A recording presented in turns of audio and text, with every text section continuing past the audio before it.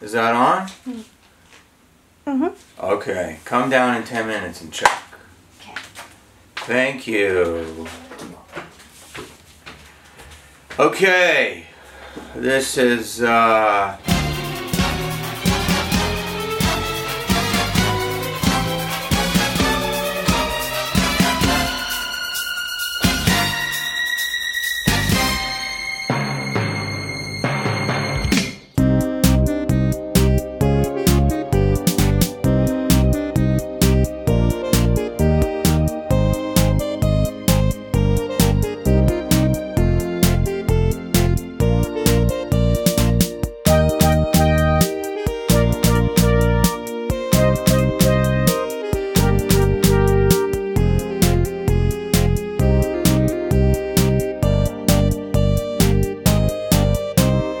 Oh, I just got a text message. Are you excited to read that? Listen to this.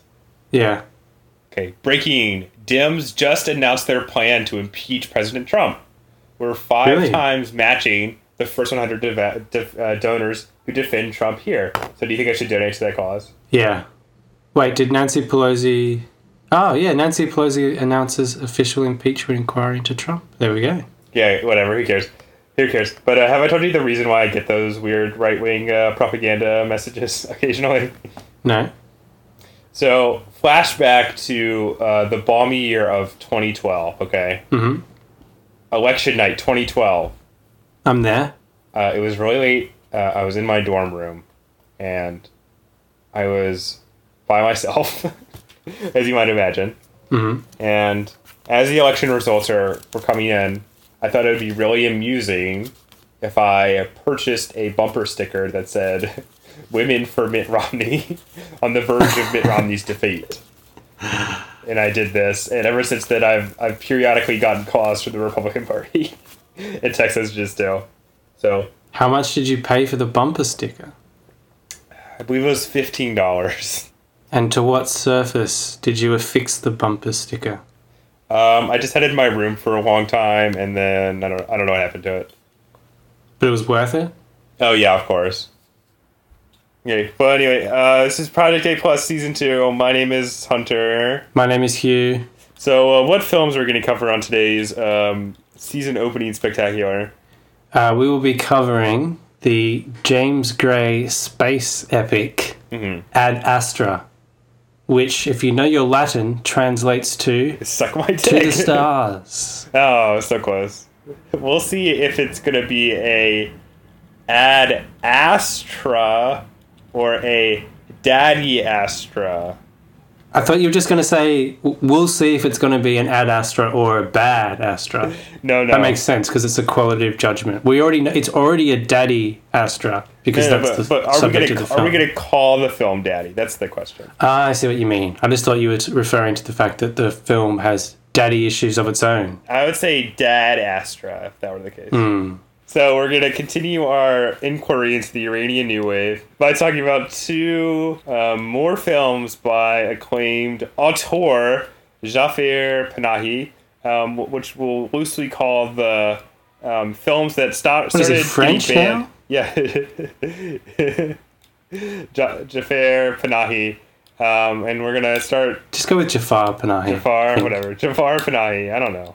To be fair, I haven't actually heard the correct pronunciation. Yeah, that's right. So you don't know. So shut up. And we're going to discuss the first two of his films to be officially banned in Iran. And they have the names of The Circle from the year of 2000. 2017. The Circle's 2000, I think, isn't it? No, it says right here it's 2017. Ah, yeah. And then also his next film, which is likewise banned, Crimson Gold, which is released 2003, but I don't really know if that means that's when it was completed or when it was released in abroad. I don't know. So what's the next segment that we do? Is it fucking... Meals on Wheels, Wheels on Meals, Wheels on Meals. Wheels on... No, Meals on Reels, Reels on Meals, Reels on Meals. Reels on Meals? Reels on Meals. The movie's called Wheels on Meals, so... Yeah, it's Reels on Meals. Okay, great. It's Reels on Meals. Great. Reels on Meals on Reels on Meals on Reels. Meals on Meals on Reels. That's what the theme song says that we just heard, and it was great. Yeah. Hey, we're going to have a round of applause for that real quick. Yeah.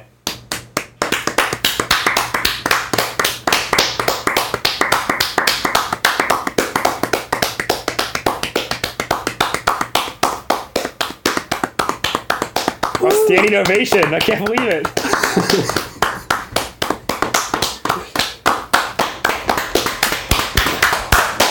Oh, the whole crowd's joining in. All right. Hang on, wait. Your hands have stopped clapping. What's that noise? Oh God. Okay. What have you eaten today, Hugh? Have you eaten the same thing you've had to eat every time we've done this podcast so far, or this segment? Yeah, so I knew it was season 2 and that maybe I should mix it up a little bit because I have been reporting on the same meals every single episode since we incepted this segment, if that's the correct use of English. Into our listeners' brains. I guess I could have just said since the inception of this segment. But anyway, this morning I thought about mixing it up, but I didn't, and I just ate Marmite on toast. So I guess it's slightly different because last time I ate Vegemite, but I ran out of Vegemite. Wow. And I bought some Marmite. Wow, disgusting. What'd you have to drink? A cup of drip coffee? Cup of drip coffee that I'm drinking right now. How about your meals of the day? I think I had some meals today. And they were these. Ready? Mm-hmm. I ate some pasta and some salad for lunch. And then I got McDonald's for dinner, and that's it. You had McDonald's for dinner? I did. What was your order? I got 10 chicken nuggets and some fries, and that's it. 10 chicken nuggets and some fries was your dinner? Yeah. What's happened, man? I've let myself go. Where's the farro? Where's the kale? I didn't want to make dinner. Wow. I'll go back to... I'm going to make farro tomorrow, so blow me. All right, moving on to our first film. Our feature presentation. Get down!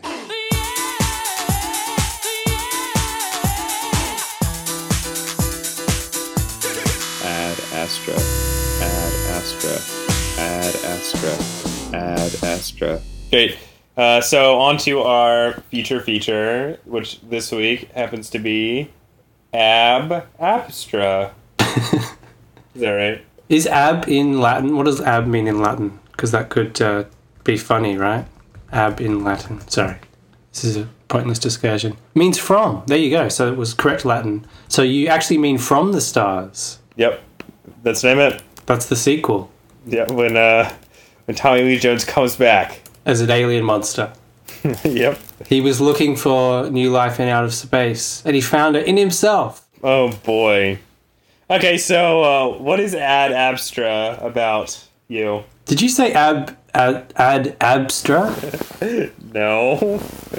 Let me check if abstra is in Latin. I already looked it up, and it does mean something in Latin. It means abstract. Abstra in Latin. Oh, sorry. Google corrected me. Apparently it means a withdrawn. So, To the Withdrawn. Right, that's a fitting title for this film. Man, I'm a fucking genius. Let's make it clear to the listeners that you did study Latin. I did. I took AP Latin, Hugh. Wow. What's the highest level there is? What movie are you talking about? Ad Astra.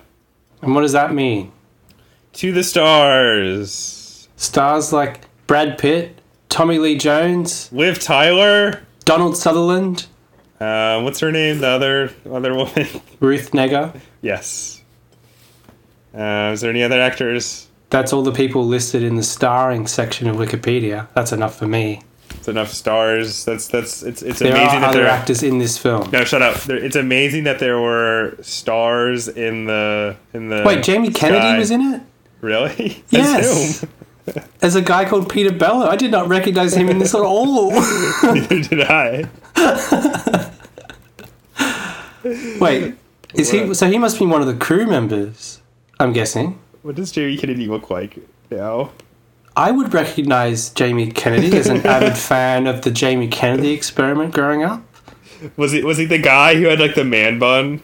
No, that's not Jamie Kennedy. That guy was way too young Let's see. and handsome. Wait, maybe his role got cut out.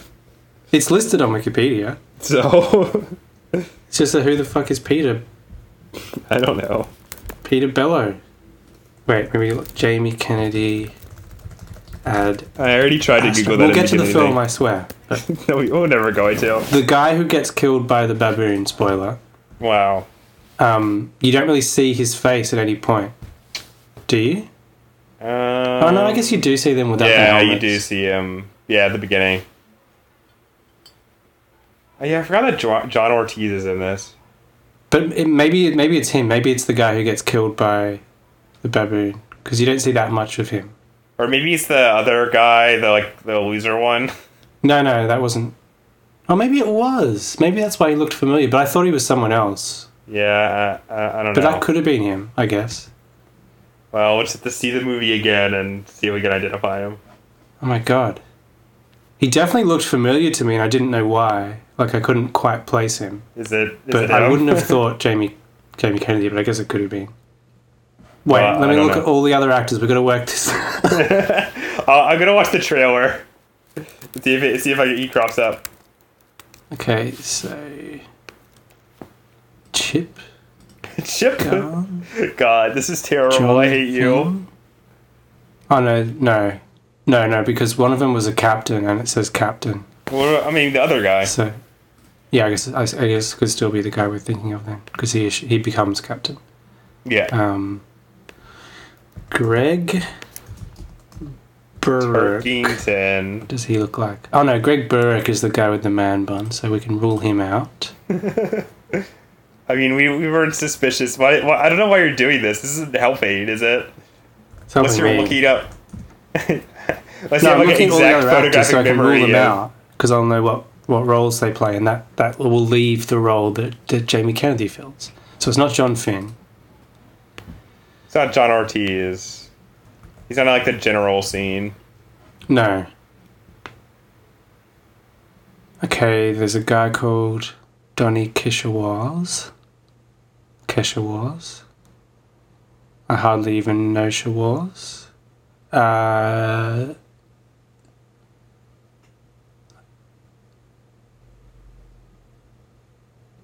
I do recognize his face from the film. Not much of the trailer has the sequences in the spaceship, unfortunately. Maybe we should talk about the film. No.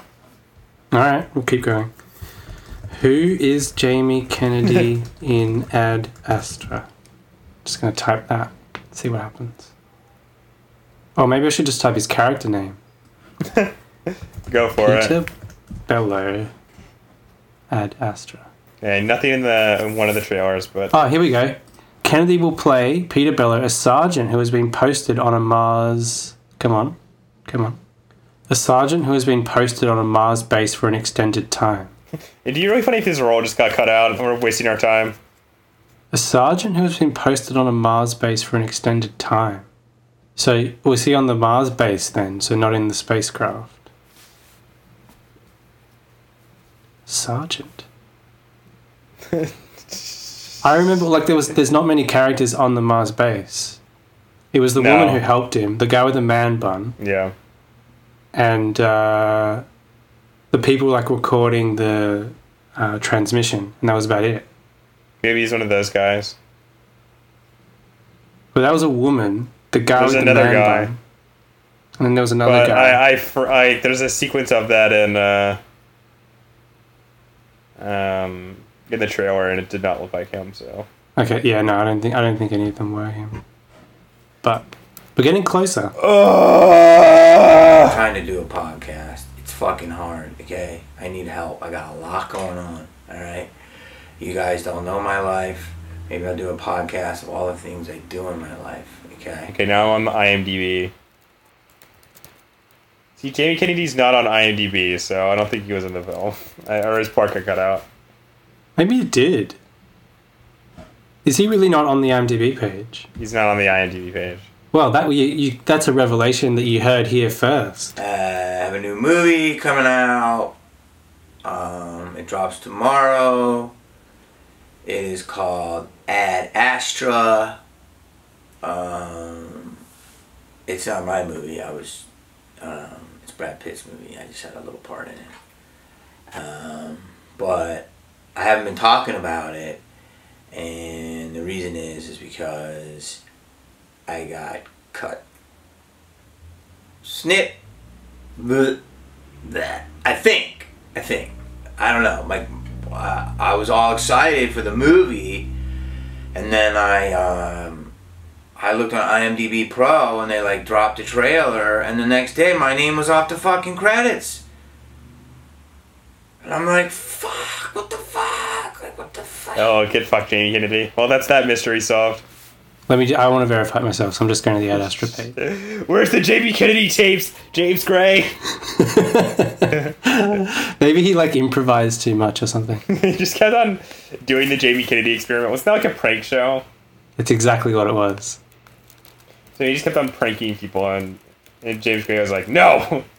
See, like, people remember like that Punk'd show with Ashton Kutcher, but the OG show was the Jamie Kennedy experiment. That was where it was at. You know, I haven't watched any of them. Oh man, this sounds great. His next film, or one of the films that's coming up in Jamie Kennedy's life, is a dramatization of Roe vs. Wade, starring, who do you think it's starring? Jon Voight. So, great. Nice. Have you seen Malibu's Most Wanted? Yes, it's amazing. A spin-off starring a fictional character, or about a fictional character in the Jamie Kennedy experiment. Sounds great. Yep. Okay, so anyway, Ad Astra. What's Ad Astra about? Is it a movie where Brad Pitt goes into space? Yes, that's it. That's the long and the short of it, yeah. So Space Pit. as opposed to Earth Pit, as seen in Once Upon a Time in Hollywood. Mm-hmm. So what is now I'm going on the Wikipedia page of the guy who directed Malibu's Most Wanted, so you know. And I'm looking at his directorial debut, a 1993 film called Calendar Girl, which starred Jason Priestley, Gabriel Olds, and the reason I'm bringing this up, Jerry O'Connell. These are my boys, Jamie Kennedy, Jerry O'Connell. When you finally write that comedy drama, those will be the people you give comeback roles to. That's right. Right, so what is Ad Astra? Ad Astra is a movie by James Gray about an astronaut called Brad Pitt. Yes. Playing himself. And he's a very calm, cool, withdrawn, emotionally distant dude. One might say depressed. One might say suffering from the effects of a somewhat abusive childhood. Apparently. And speaking of which, he gets a top secret mission from his elders, better superiors. From his elders. From the people above him in the chain of command. The generals of the United States Space Force. And they reveal to him that they believe. So we're not doing a great job setting up. So movie opens. He's on some sort of space. I was just in the flow of it, and you just trod on me. He's on a space thing, and there's a weird surge of power. He gets thrown off, almost dies. Doesn't die, but almost dies. Finds out from these generals that the reason that this power surge happened was because of a release of antimatter related to a mysterious project that resulted in the disappearance of Brad Pitt's father, played by Tommy Lee Jones, many years ago, called the WEMA Project, which involved the search for extraterrestrial life. That's right, yes. Anyway, so Brad Pitt plays Major Roy McBride. Yes. And his daddy is played by Tommy Lee Jones, and his name is H. Clifford McBride. Yes. Continue. So the generals would like to stop this because if enough of this antimatter stuff, which is the fuel of the ship, gets released, all life in the solar system will be erased. The only problem is that H. Clifford McBride has turned off the communication array that is part of the Lemur Project. And so it is impossible to get a message to him. And so they don't really know what's going on there. If he is responsible for the release of antimatter, or if some other calamitous, how do you say that word? Calamitous? I don't know. Calamitous. Action has occurred. Calamitous. Action has occurred. Calamitous. Alright. Calamitous. Way of the future. Action has occurred, and I don't know. They don't want everyone to die, so they're like, we'll try to. I can't remember. Did you establish the fact that Brad Pitt thought his father was, for all intents and purposes, dead? Right. Yes. Okay. So it's a revelation to him that his father might be still alive. Yes. And he's affronted somewhat by the suggestion that his father may be engaged in an act of foul play. Yeah. The foulest of plays, indeed, wife. Yes. So the mission that they send him on is to go to Mars by way of the moon. Mm-hmm.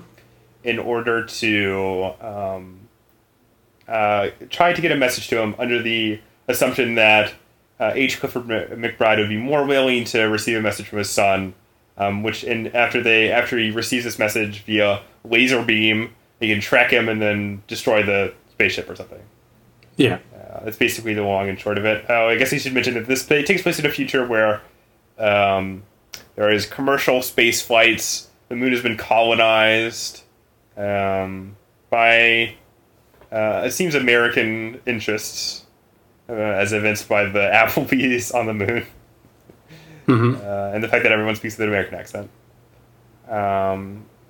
And so he has to overcome some stuff and get to Mars, maybe discover the truth behind the Lemur Project and what his father has been up to along the way. Maybe make some friends. Make and then dispose of some friends. Well, I mean, he's only directly responsible for the deaths of a couple of people.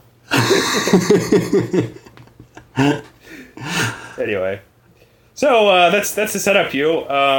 Did we already talk about Lost City of Z in this podcast? I can't remember. No, because this would be the episode where I mentioned in the bonus features that I actually watched it. And it's the Lost City of Zed, thank you very much. No, I don't think so. As the characters in the film themselves say. James Gray is an American director. Well, he directed them to say Lost City of Zed. And the film is an American film. So, it's the Lost City of Z. Duh. It's also based on an American book. About fuck you. British dude who named it the Lost City of Zed. Yeah, but I would never say the Lost City of Zed. It's the Lost City of Z. Charlie Hunnam says Zed. No. Charlie Hunnam is God. Here we go. Although Z is pronounced Z in the film's US-made promotional videos. Done. Easy. Even by the British actors. Finish that thought. It's pronounced Z by the characters of the film. But, Hugh, that does not matter. Because we're not talking about how they refer to it in the film itself. We're talking about it outside the context of the film. Only referring to the object of the film, not the contents of the film itself. So, there you go. Lost City of Z. So, anyway, what do you think of that, Astra? Have you seen James Gray's other films? I guess I could start with that. No, so Lost City of Z. So the Lost City of Zed. No. Yes, I won. I'm gonna do that take again so I can cut out that mistake. The Lost City of Zed is my first experience with James Gray. I have not seen his more intimate dramas featuring the likes of Joaquin Phoenix and even Mark Wahlberg twice. Yep. And even Mark Wahlberg and Joaquin Phoenix twice. Yep. And I've heard those films are exemplary. I have not seen them either. I've only seen, as you have, Ad Astra and The Lost City of Z. Which is probably a weird representation of his catalogue. It is. Given that... they have represented something of a break from his earlier... Yeah, because he himself expressed surprise that he was approached to develop the film that became The Lost City of Zed. Because that's not really the type of film that he has made in the past. So Yeah. he took up the challenge, and it seems to have steered his career in a different direction if these two films are any evidence. Now, James Cameron is also notable for, I think, all of his films besides one. I was looking up this up earlier. Have lost money, which I think is interesting. And presumably he continues to make movies by the fact that essentially because Brad Pitt seems to like him. Because Yes. Brad Pitt produced Velocity of Z. He also produced this film. He was originally supposed to star in The Yeah. Velocity of Z. And why did he not? Well, what film came in conflict with it? I can't remember. Me either. Okay, apparently it was World War Z, so he made the right choice there. Financially, he did, yes. Did you know there's going to be that David Fincher was supposed to direct a sequel to World War Z, and then it got canceled because it's too expensive? Yes, I do remember that. Weird. How strange. And according to this Wikipedia page, the biggest reason why it was canceled was because of the Chinese prohibition on films featuring zombies. So. Nice. Anyway, so what did you think about Ad Astra? Well, unfortunately, because of our preamble, my opinion of Ad Astra is forever coloured by the fact that Jamie Kennedy could have been in it, but he wasn't.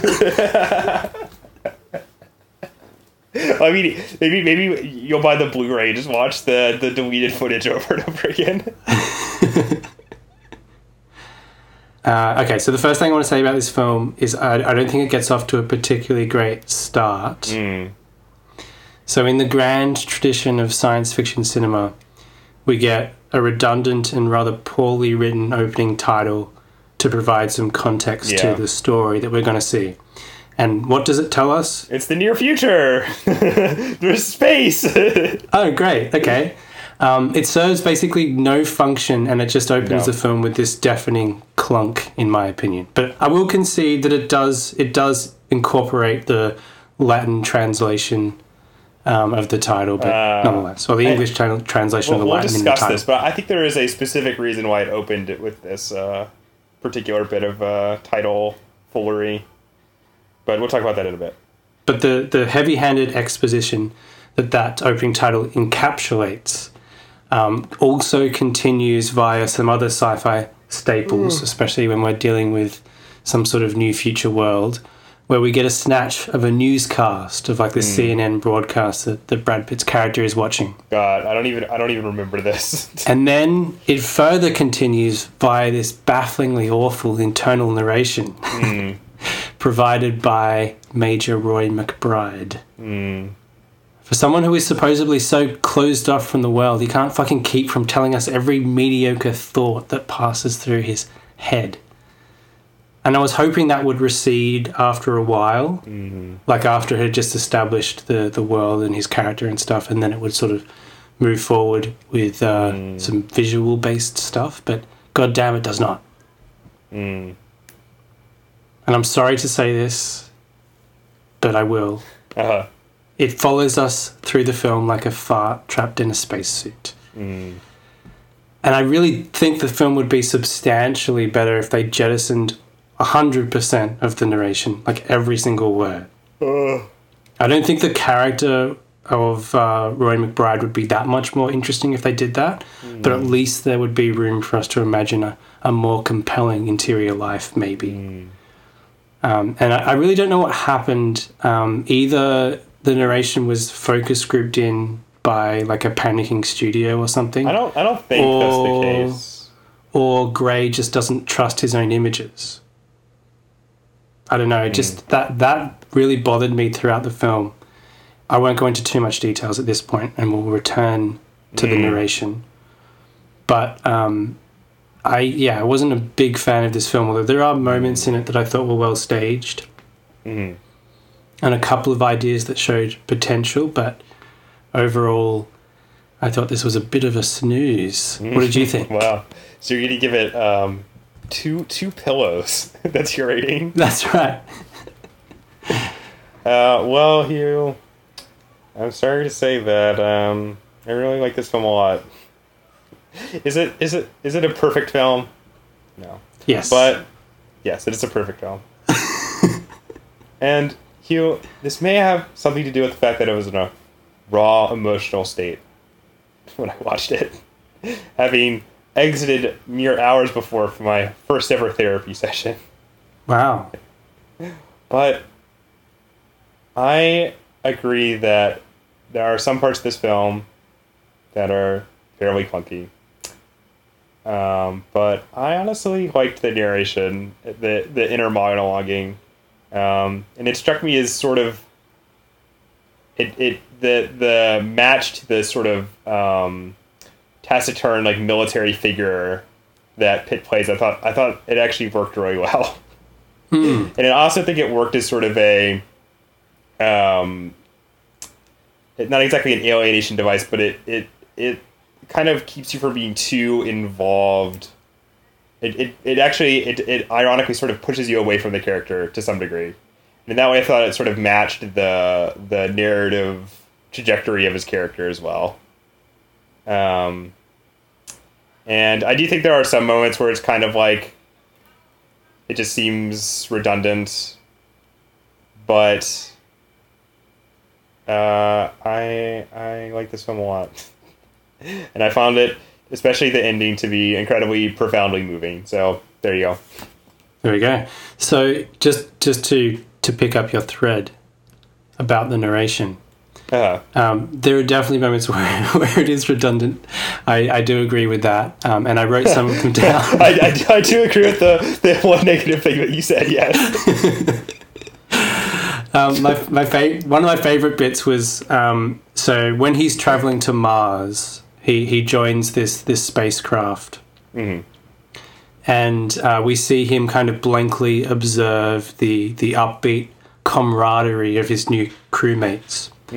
And a moment later in the narration, we get, they seem very at ease. I wonder what that's like. I mean, I will laugh at this with you when it's removed from the context of the film, but inside of it, I had no problems at all with the narration. Yeah, no, I appreciate that. I respect that. And there's a part where my friend and I have been laughing at since we saw the film, which is after there's a spoiler alert. After he has a duel to the death with a raucous baboon. There's a part where he's sitting in his the command console of a spaceship, just like, the creature had rage. I could identify with it. I thought it was good stuff. Profoundly beautiful. And I wanted to quote that too, and we will return to that. But Hugh, it is funny that you criticize the narration of this film, because the film that this most reminded me of was not some of the comparisons I've seen online, e.g. to 2001: A Space Odyssey or other space-faring films. The film it reminded me most of was a little film called Blade Runner. To me, I was wondering if this was a Blade Runner scenario in which the studio mandated the narration. I've read stuff that suggests not, but I could be wrong.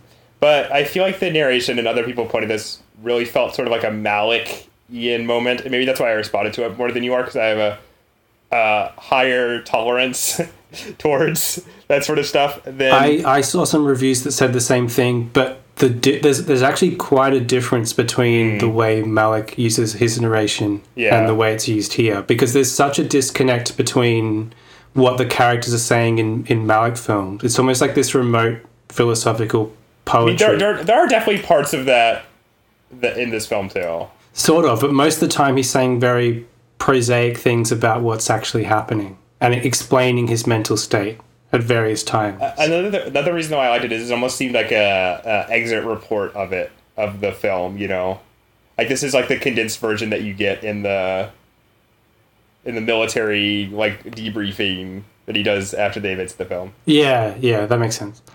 But in a Malick film, it's like a textual element on top, right? It's not so much functioning as exposition at all, really, or anything. No. Anyway, to proceed on my tract about the narration, there's one point where he finds out something. I think maybe when he finds out that his father probably did do something wrong, he says something along the lines of, "Did the mission break him, or was he already broken?" Yeah. And after it's clearly established that this is going to be a Sins of the Father story, right? He actually says it in the narration. He's going, I guess we're condemned to suffer the sins of our fathers. Like, come on, man. Give me some credit. I get it. I think you're revealing yourself to be a elitist who can only respond to subtlety. You're just afraid to admit the wild swings of emotion this film affected you, and you're lashing out. It's okay. It's okay. But I genuinely do think it's a shame because I do think there are good things in this movie. Like all of it. Like I said, there are well-staged set pieces. Yeah, there are some except for the opening one, I was kind of like, whatever, to be honest. Yeah, I didn't particularly like the opening one either. It just reminded me of Star Trek. Well, it reminded me of not as First effective. Man, but not as effective. Or even Gravity, actually. I mean, I've never seen Gravity, but I do think the way that it's filmed is interesting. Where it's often like times like locked onto Pitt's POV, you know. Hmm. And I thought there was a good grounding or attempt to ground sort of the character inside of the special effect, you know. Yeah, you could definitely tell that was the aim of it. Yeah, I thought it did a pretty good job of doing that. But I do think that all the other major set pieces I think are really well executed, especially the sort of the fight with the pirates on the moon. But that's one of the reasons I like this film, is that it meshes all these sort of weird, or it's not afraid to put like genre elements into, or like sort of like really pulpy stuff, you know, into what is otherwise sort of this like serious, like contemplative sci-fi film, you know. Yeah, like I do like those elements of the films. I think like we can agree that moon buggy pirates and killer space baboons are objectively good things to have in a science fiction picture, right? Great stuff. Even if they serve no actual purpose in the story, I do agree with you there that I like the fact that they're integrated. I don't think it detracts from what Gray is trying to do with the story. And I think I've read some reviews that sort of or at least one review in particular, which was Mark Commode's opinion on this film, which was sort of similar to mine, but he objected to the fact that the action sequences, like the moon buggy pirate stuff and the killer space baboon, felt like they came from a different film. But I actually thought they were among the better sections of this film. I mean, but they're all to emphasize that Brad Pitt in this film is a uber Chad. Yes, he's a Chad who becomes a beta. It's a sort of reverse Once Upon a Time in Hollywood like trajectory, you know. But I actually quite like the idea of this film, which is essentially Heart of Darkness in space. Yeah, with the Sins of the Father narrative integrated into that. Yes, I agree. That's not a bad idea, to be honest. That could work. And it was really well executed, so... But yeah, I just found the writing just really awful. Like, the narration is the worst offender, but it's not the only offender. I think it's worth talking about the role played by his ex-wife in this film. And his ex-wife is played by Liv Tyler, fleetingly. Yes, an almost non-speaking role. I mean, it's to me, it's just a particularly obnoxious example of that trend in a lot of these man on a mission movies of reducing a woman to a wife and a wife to a burden. And superficially, it's not obviously condoning that behavior or saying that, but in the narrative, that's her function. Essentially, she's just providing emotional shading to the hero. Sure, but I you know what, Hugh? I'm sick of this PC culture. Well, so we talked about this in the context of First Man, which is a very similar movie in a lot of ways. It is. And it has a similar arc for its central character. But I like this movie more than I liked First Man. I think I like First Man more. But I think this film makes First Man look almost impeccable by comparison. Especially when you look at the dynamic between him and his wife. I think at least we got a little bit more of that in First Man. I do agree that it's sort of, I don't know. You know, it's not, I mean, she's not like a complicated character, but it's not... She's not a character. No. But I don't really see it the same way, where she's not like a suffering wife character in the same way that Neil Armstrong's wife is in First Man, and that she like leaves him in the beginning of the film. You know, I feel like there's a more definite break between Roy McBride in this and in First Man. Well, I would be remiss. I would be remiss if I did not quote directly from dialogue actually spoken by the aforementioned ex-wife in this movie, which is, "You're so distant. Even when you're here with me, it's like you're somewhere else." Yeah. I was like, yeah, thanks for that. But he's already told us like 20 different ways in the narration throughout this entire It's okay, film. Hugh. It's okay. But yeah, can we return to the scene that you mentioned, which was hilarious? We're following this baboon attack. He does his like mandated psychological profile test thingy, which reminded me of Blade Runner as well, actually. Yeah. And he says that that he identifies with the anger exhibited by the killer baboon because that anger was in him too. You know, he knows what that's like. But he doesn't show us. We don't get any anger from him throughout the entire film at any point. Well, then he talks about how he's compartmentalizing it. Yeah, right. So, but I want to see his killer baboon anger. Well, buddy, do I have the movie for you? What did you think of Mr. Pitt's performance? I thought he was really good. I will say it's refreshing to hear him use his actual speaking voice. Yeah. Because I think he's a lot weaker when he's trying to put on any other voice, to be honest. Yeah, for sure. And I think he's not bad. I don't think it's a great performance, but I think it's not bad. I think it's bordering on a great performance. But I'm going to see this film again this weekend, I think, so I'll be able to report more on that later. But I thought he was really, I don't know, I thought he played like sort of this repressed, sort of slowly coming back to life person pretty well. So it's the right sort of role for Brad Pitt, not necessarily emotionally. Yeah. But he's got a Boy Scout face. He's got an astronaut face. So definitely. But I think that the way Ryan Gosling played a very similar character was more effective. Partly because there was no internal narration, but I think they're both good. I think Ryan Gosling's whole shtick is that he often plays, you know, contemplative, repressed characters. That's his wheelhouse. I think it's interesting to see Pitt play this sort of character because he almost never does. You know, that's right. Yeah, he almost always plays gregarious and sort of I don't know, charming characters. I think there's some great parts where he just seems vacant and sort of, I don't know, just damaged, you know? Like my favorite scene in the entire film, one that I started crying at because I thought it was so depressing, was the bit where he actually is recording the message to his father, right? And whatever, he does it a couple of times, giving the script that he sort of has been prepared for him. And then he sort of starts ad-libbing and uses his actual memories and stuff. And I mean, this is another part of the film that reminded me of Blade Runner, is that the memories that he produces are just these sort of like, I don't know, they seem like implanted, like generic, you know? Like I used to watch old movies with you, and there's just like this like almost monotone cadence that he gives.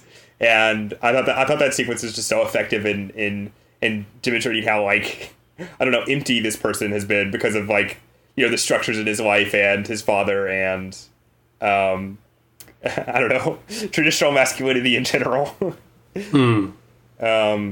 Yeah. But I just really wish I got that just from like a sequence such as that and just seeing his physical performance rather than having it explained to me all the time. I guess I just don't mind that explanatory mode that much, yo. Well, because it sort of leads you to engage with the character more. I mean, I don't quite agree with you that the narration distances you further from the character than you would get if it wasn't there. Well, I was saying, I mean, it may not have functioned that way for you, but no, but I mean, like, if you removed it, I don't think you'd feel closer to the character.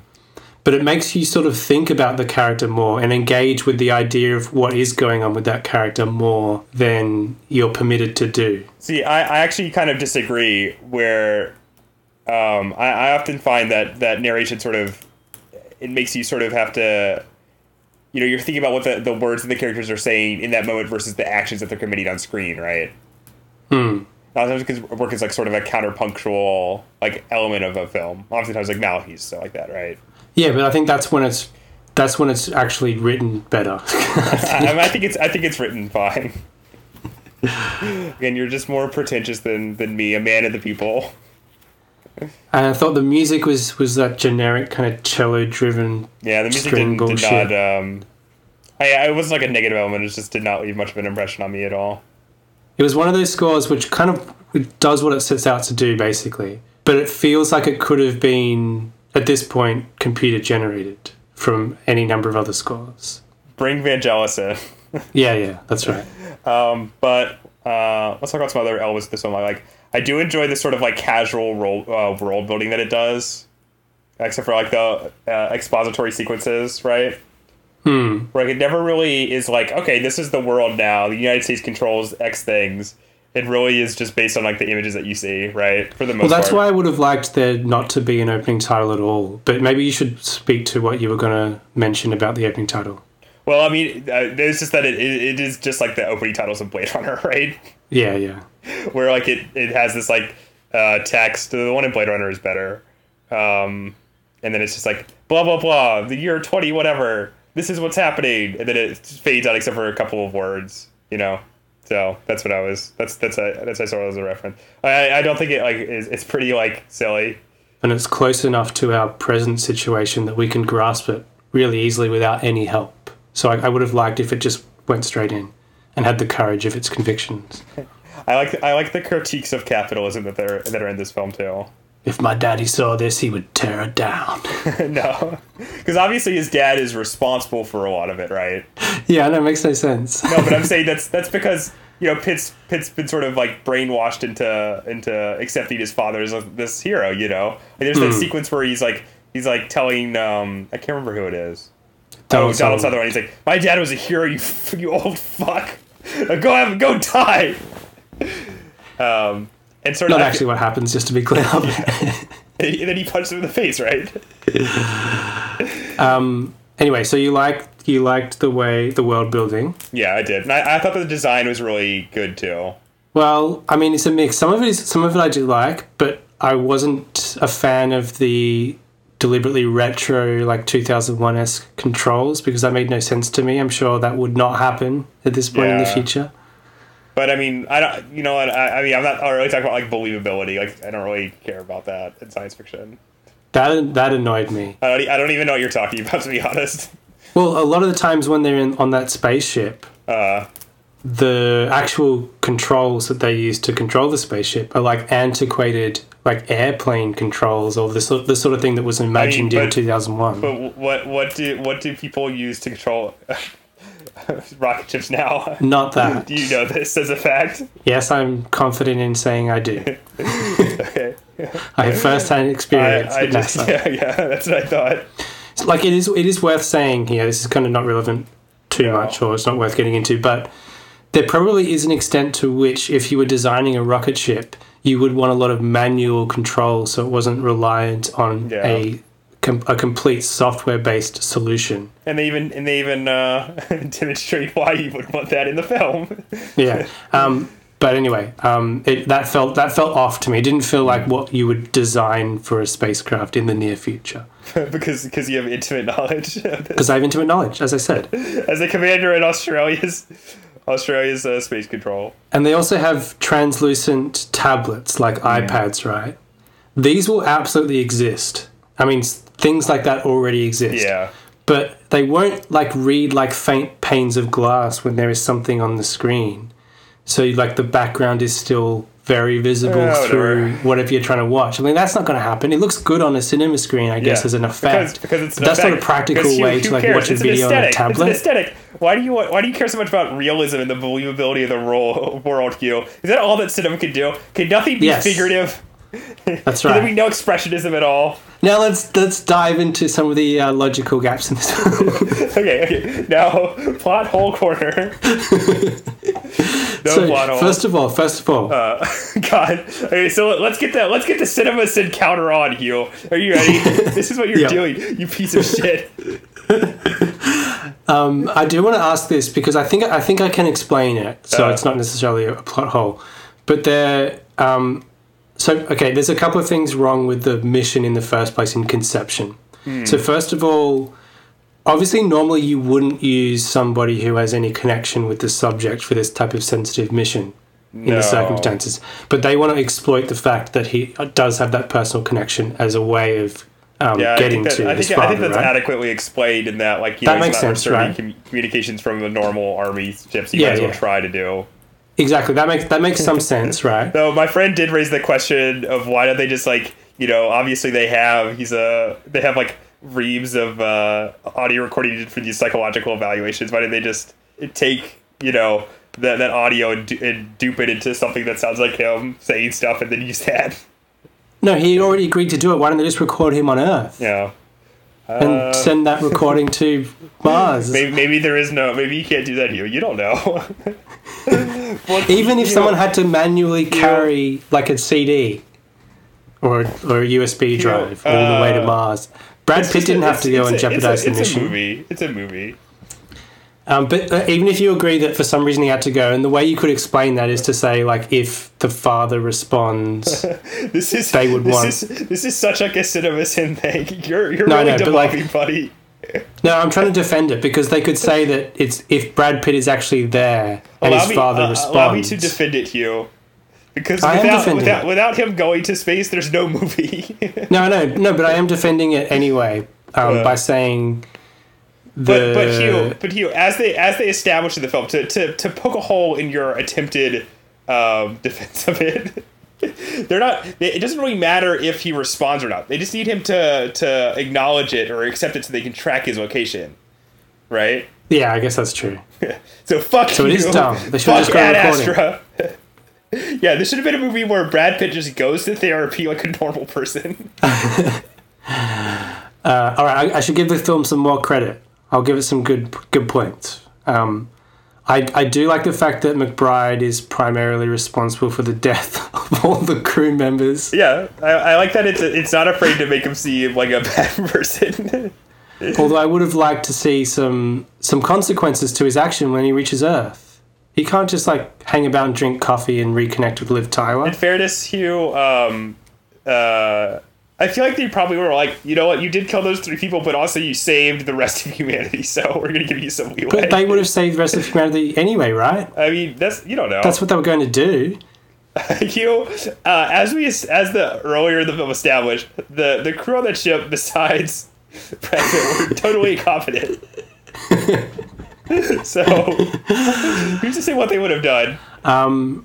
Anyway, I was trying to praise the film. Yeah, go ahead. So yeah, as I said, I like the fact that McBride is kind of morally compromised. And I also like the fact that when he finally confronts his dad, his dad's like, yeah, I never cared about you or your mother. I never once thought about you. That seems great.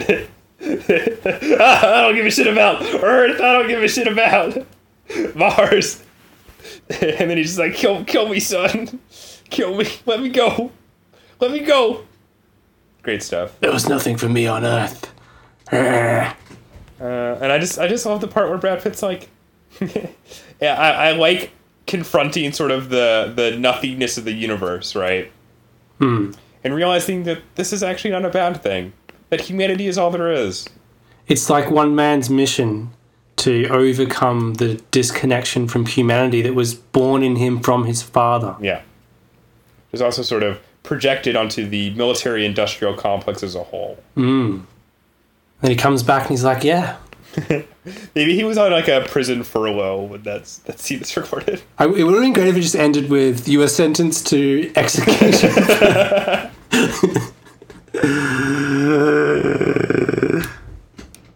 Ad Astra.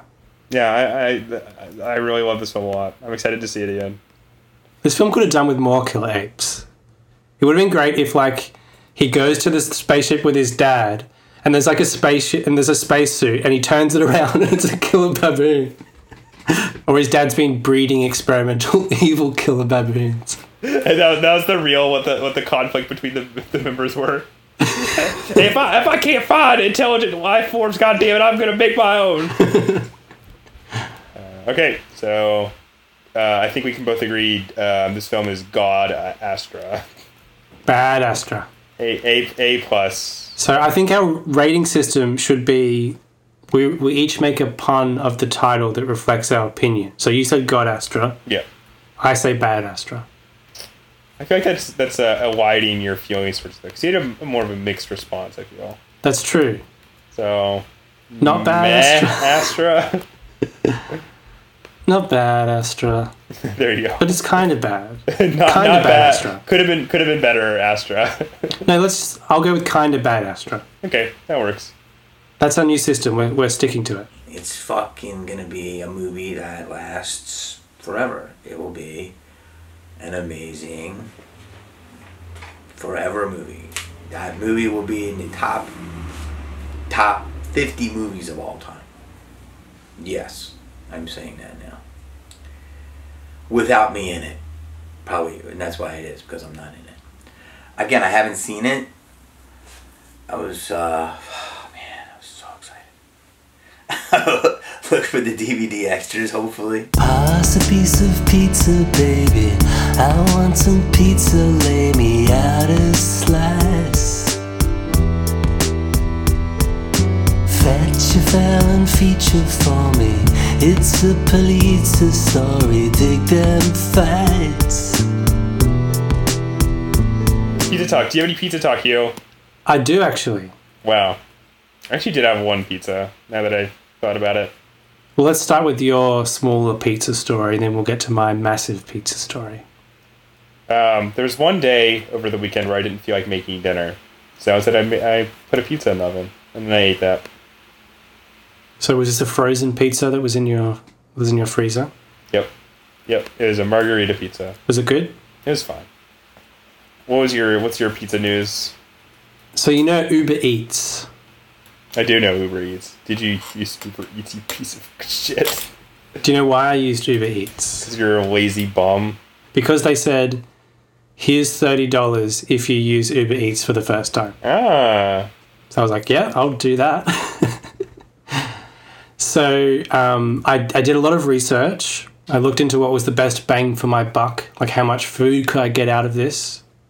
And I eventually landed upon pizza, because most other things you really have to eat in the one sitting and that's it.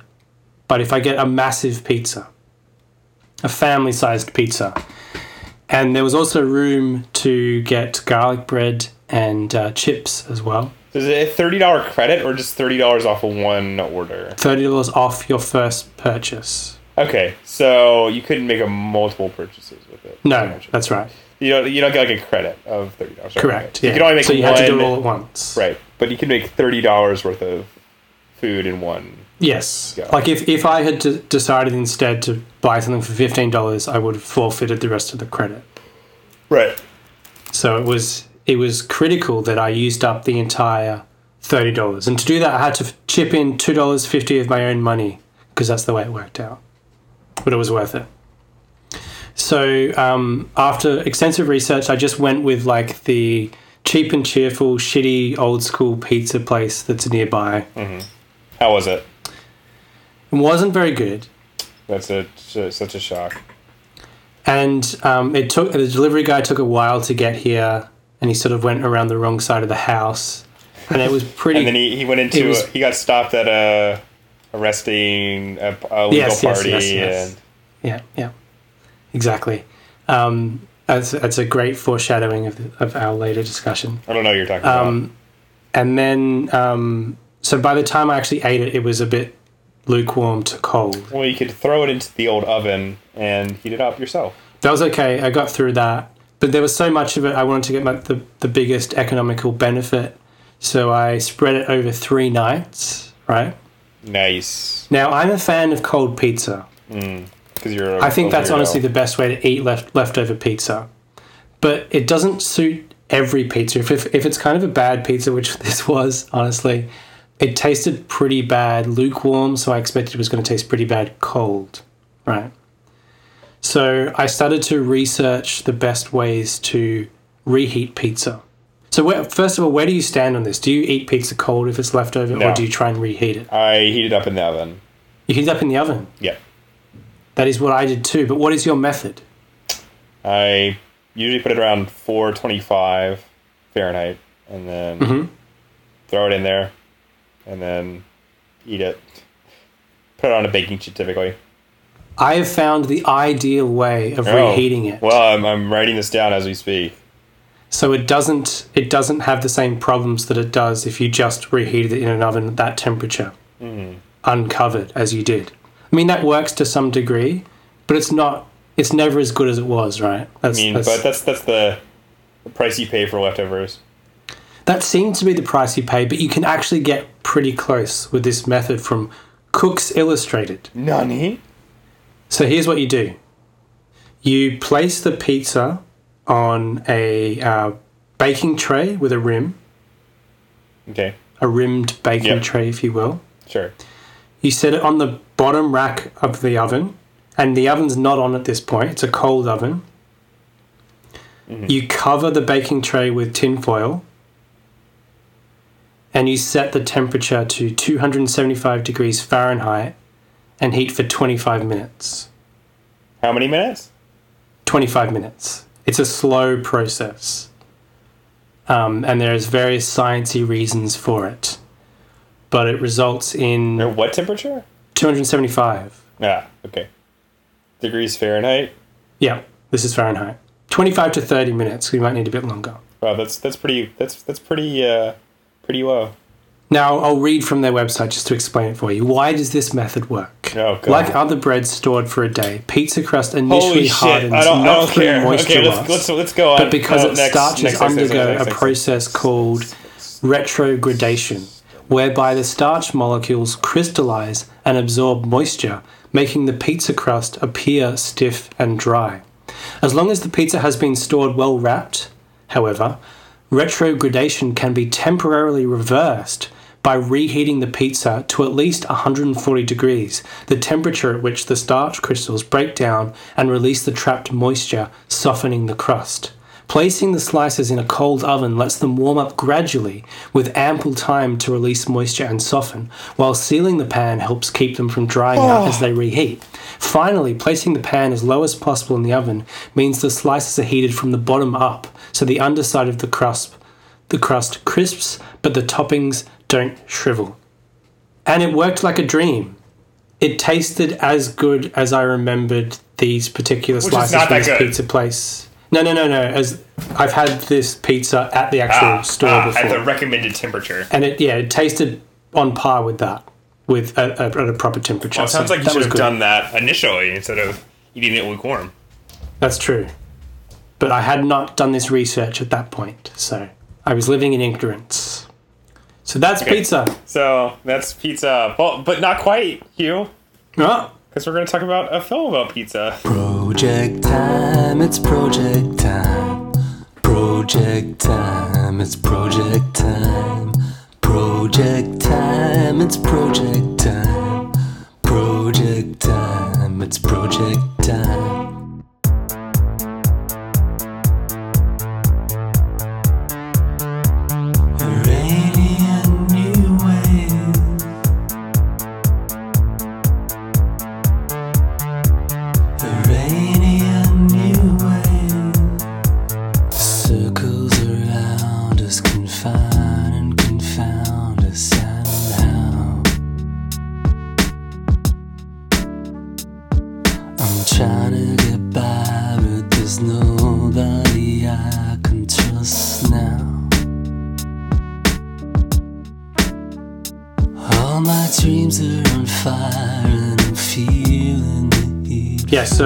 So we looked at two further films from Jafar Panahi, The Circle from 2000 and Crimson Gold from 2003, as we said at the top of the podcast, and we'll begin our discussion with the film The Circle. So Hamza, what is the film The Circle?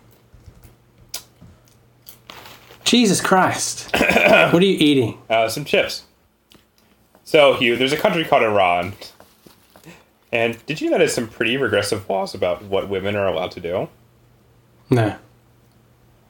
Well, you should, because of the film that you just watched called The Circle. It's a sort of interlocking anthology film about women in Iran. All connected by the shared experience of having been in prison or about to be going to prison. I'm going to hand the baton for you to finish explaining what the film is. All right. So this film was banned in Iran. As the majority of Jafar Panahi's films are. It's the film that started his struggle with the Iranian government in earnest. Yeah. Because pretty much from here on in, he has a lot of trouble getting his films out. The Circle definitely displays a stylistic development from a visual standpoint. Yes. Comparing this to his first two films, The Mirror and The White Balloon. So this is a darker, denser Tehran than that of those aforementioned films. And Panahi indulges in a number of striking tracking shots as we follow the lives of women struggling to get by in an oppressive patriarchal society. Did you write this down? I did, yes, obviously. It doesn't actually explain the plot. I just jumped into whatever I read. Only cowards write things down. Did you like it? Or do we need to explain it more? Well, should we explain actually what the plot is? Yeah, I guess so. So it's essentially follows 5 women? Well, it features a number of women in the film. Maybe 4 main stories are followed. Yes. So the film opens in a maternity ward where a woman is sort of dismayed to learn that her daughter's new child is going to be a girl. And from there sort of cuts to the story of these 3 young women who, according to Wikipedia, have just escaped prison. Yes. Now, which I was kind of unclear about in the film itself, which I don't think is a negative necessarily. But obviously, they seem to be on the run from the authorities, regardless. They do make reference to the fact that they, or at least some of the women that we see in the film, escaped by concealing themselves with women who were on temporary release. Yes. It sort of cuts to this group of 3 women, one of whom is captured by the police very quickly. Mm-hmm. And as they attempt to raise enough money to buy a bus ticket to go to one of the women's hometowns. It sort of follows their struggles to do so, and their encounters with the authorities, and the lengths to which they're willing to put themselves through in order to attain this money and get this bus ticket, right? And then from there, we follow the story of a woman who is a friend of one of the escapees, who has also had escaped from jail. Did I get that right? I think she was possibly recently released, Yes. if not escaped. Yeah.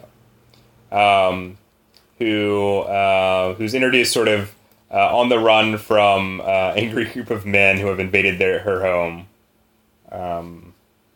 And it sort of follows her quest to meet up with a hospital worker in order to get an illicit abortion. And then the final strand, it doesn't have quite the same central protagonist as the last 2, but it follows at first a woman who has abandoned her female child, and then who is picked up with police as sort of possibly attempting to solicit men who are driving by for reasons of prostitution. Then sort of cuts to another woman who has been picked up for prostitution as well. And that's basically the whole film. And the ending is that they all end up in jail. Yeah, in the same cell. Yeah. Mm-hmm. Yeah. So what did you think about this film? So this is a denser, darker Tehran than that of his first 2 films. And Panahi indulges in a number of striking tracking shots? Don't say. Yeah, I guess we could talk about this stylistically, and then we'll get to our opinions a bit later. But yeah, as I said, it does represent, I think, a development stylistically. It represents a darker, denser Tehran. A darker, denser Tehran. I couldn't have put it better myself. And to emphasize the film's central theme. Panahi uses what looks to me like a lot of telephoto lenses to condense the planes of action, especially in a lot of the crowded urban scenes. And this, get this, contributes to the feeling that the city is closing in around the characters. And wait for it, this is further underscored, by the repeated visual motive of prison-like bars and frames within frames which contain and confine the women, even before they are returned to the actual physical reality of a jail cell. Not to mention the fact that the film takes place over the course of a single day, so the fading daylight gives it this fatalistic atmosphere. Yes. So Hugh, what are these developments a good thing or a bad thing in your eyes? We have the metaphor of prison, Oh my and we have God. the metaphor of a circle, and these elements give the film its structure.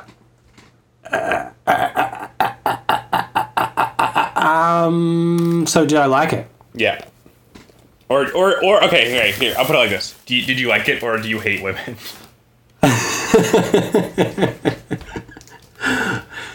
Did you like it, or do you endorse the treatment of women under the do you think that the laws that structure the treatment of women in Iran should be imported to Australia? That's the real question. Yes, yeah. I think it's noteworthy as well. I'll just make another aside before I get to my opinion. Make another note that it is noteworthy. It is noteworthy. This film is noteworthy. Do you agree? Worthy of a note. And this is something that Panahi himself commented upon in an interview. But the film doesn't really feature any individual antagonists per se. The antagonists are the institutions and the traditions that inhibit these women, but they're not actually like personified in an evil man in this film, right? No. And that was a very conscious effort by Panahi, and that seemed to support his philosophy about his art. Yeah, it fits into the sort of more, I don't know, like Marxist-esque critique of this film too. But although I will say that the film strains to not over-dramatize these women's struggle, I did find the overall effect a little bit heavy-handed, I think. I'm hesitant to criticize this film too much because like the production of the film essentially constitutes a political act, even if it wasn't specifically intended to be one. It certainly became one. Yes. And maybe, there's not as much room for art house vagaries in that kind of context. But I didn't find it like that satisfying, even though I could admire a lot of the things that went into it. The performances were as compelling as usual. Visually, it's often very striking. But yeah, overall, it felt a little bit transparent. Like I kind of got the point of the film most of the way through the film, and it was kind of hammered home through these repeated visual motives. I'm like, yeah, okay, I get that society is a prison. I understand. And it sort of made it not register as effectively as it might have. So, just to answer the question, you are a sexist. Yes, correct. I still think it's a good film though. What did you think? I really like this film a lot. Definitely more than his previous two garbage pictures. But I do think I think one of the reasons why I find this film more satisfying than either of the two of his other films is that for the most part, you're forced to identify the characters that he's presenting in sort of an existential way. We're not giving many details about their, just as he sort of alluded to, but they're not graphed. They don't have like some overly sentimentalized backstory that's grafted on, and you only sort of understand their crimes through like slight references. I do think that works to temper sort of the moralizing. I don't know. Sometimes the problem with moralizing film is sort of burdened with this task. Yeah. Where a lot of the women are not portrayed as like they're not like saints. You know what I mean? And I think that's a really effective sort of strategy that this film does. There's something just a matter of factness in its depiction of these characters' lives. And I found that to be really effective. I also sort of like the way this introduces more sort of genre elements into his standard filmmaking practices, right? Where they're, especially in the first segment, it is very much sort of like a it functions as like a prison escape movie, really. Like, you know, these characters on the run, and you sort of, because it has that genre apparatus, you sort of automatically identify with them, you know? And I thought that was a really effective way to get you into the film. I did find this sort of like the circularity of the opening and the ending to be, a little overdone. I don't think I needed it at all. Yeah. But I like the way that it sort of, and I think it would have been better if you had just sort of been forced to like weave the conclusion of each of the stories, you know, up to your imagination. You don't really need that, like the cherry on top of them all being in prison again, you know. But I found one of the segments to be really moving, which is the segment of the woman trying to get an abortion. And there's one sequence in that, or there's one portion of that I thought that made me like cry, which is when she is talking to her old friend who works at the hospital, or the person that she friend maybe is judging a bit, but like prison acquaintance. Yes. And there's just something about the way that this sequence is depicted, where on one hand you are sort of frustrated by this character's unwillingness to help out the protagonist of the segment to get an abortion. At the same time, you sort of understand the reasons behind it. It's almost like a Renoirian touch, right? Yeah, and that does seem to fit with his philosophy when you read some of his interviews. He seems to take the viewpoint that no one is inherently good or bad, and that it's everyone has their reasons, as they say. as Renoir says. But I want to do an interview with him and be like, yeah, but what about Hitler, Mr. Panahi? But yeah, I thought that sequence is so effective in moving that it really sort of ameliorated some of the heavy-handedness of the rest of the film. There are great moments in this and some really great parts. I'm not so fond of films that switch between, mostly discrete stories, but I did like the way that technique was introduced in the opening section. So you mentioned the fact that we start in a hospital and we set up a situation with some other characters, and then it immediately switches perspective to the three escaped prisoners. I really liked the way that transitions so quickly. I thought that was kind of a bold choice to open a film with. And it was also a good way of adding an element of social commentary that didn't feel forced. Yeah, definitely. We get the social critique implicit in what happens in that opening scene in the hospital. Yeah, it's all dramatized. It's not like a narrativized version. Yeah, and that was really effective. And then we switch perspectives and we get a different portrayal. And I think one of the reasons this film is also more effective is that, unlike sort of how we talked about with Abbas Kiarostami's 10, where some of the sort of more social commentary segments of that felt a little overly constructed and not. Yes. Most of the dialogue in this film feels very naturalistic and appropriate to the context that he's showing. It doesn't feel it's obviously the subject of the film, but it fits better with the scenarios that he's presenting versus in 10 and some other Kiarostami films where it feels grafted on to otherwise sort of unrelated story. Yeah, and there's no overly philosophical discussion that kind of rings a bit false. There's no sequence where Juliette Binoche and you traipse around Italy. But yeah, I thought this film was really solid, and I thought the cinematography was really beautiful, especially as the film sort of transitions to night. There's just some amazing low light sequences that are really brilliantly conceived and shown. So I should also qualify my opinion of this film by stating that I'm one of the good ones. Well, it's okay, I'm one of the bad ones, so we balance out. No, I actually genuinely should qualify my opinion for this film by saying that I had a really frustrating experience just trying to watch it on the streaming service that it was on. Well, Hugh, can I introduce you to something called torrenting? No, this was an official legal streaming service. This was SBS, a television network here that had this film on their movie roster. But there was an error that kept occurring basically every 2 minutes throughout the entire film. That's what So that was Hugh, my Hugh, experience watching you know this. what stopped me from having an arrow like that? Was finding this film on a Russian torrent site and then downloading it and watching it on my computer.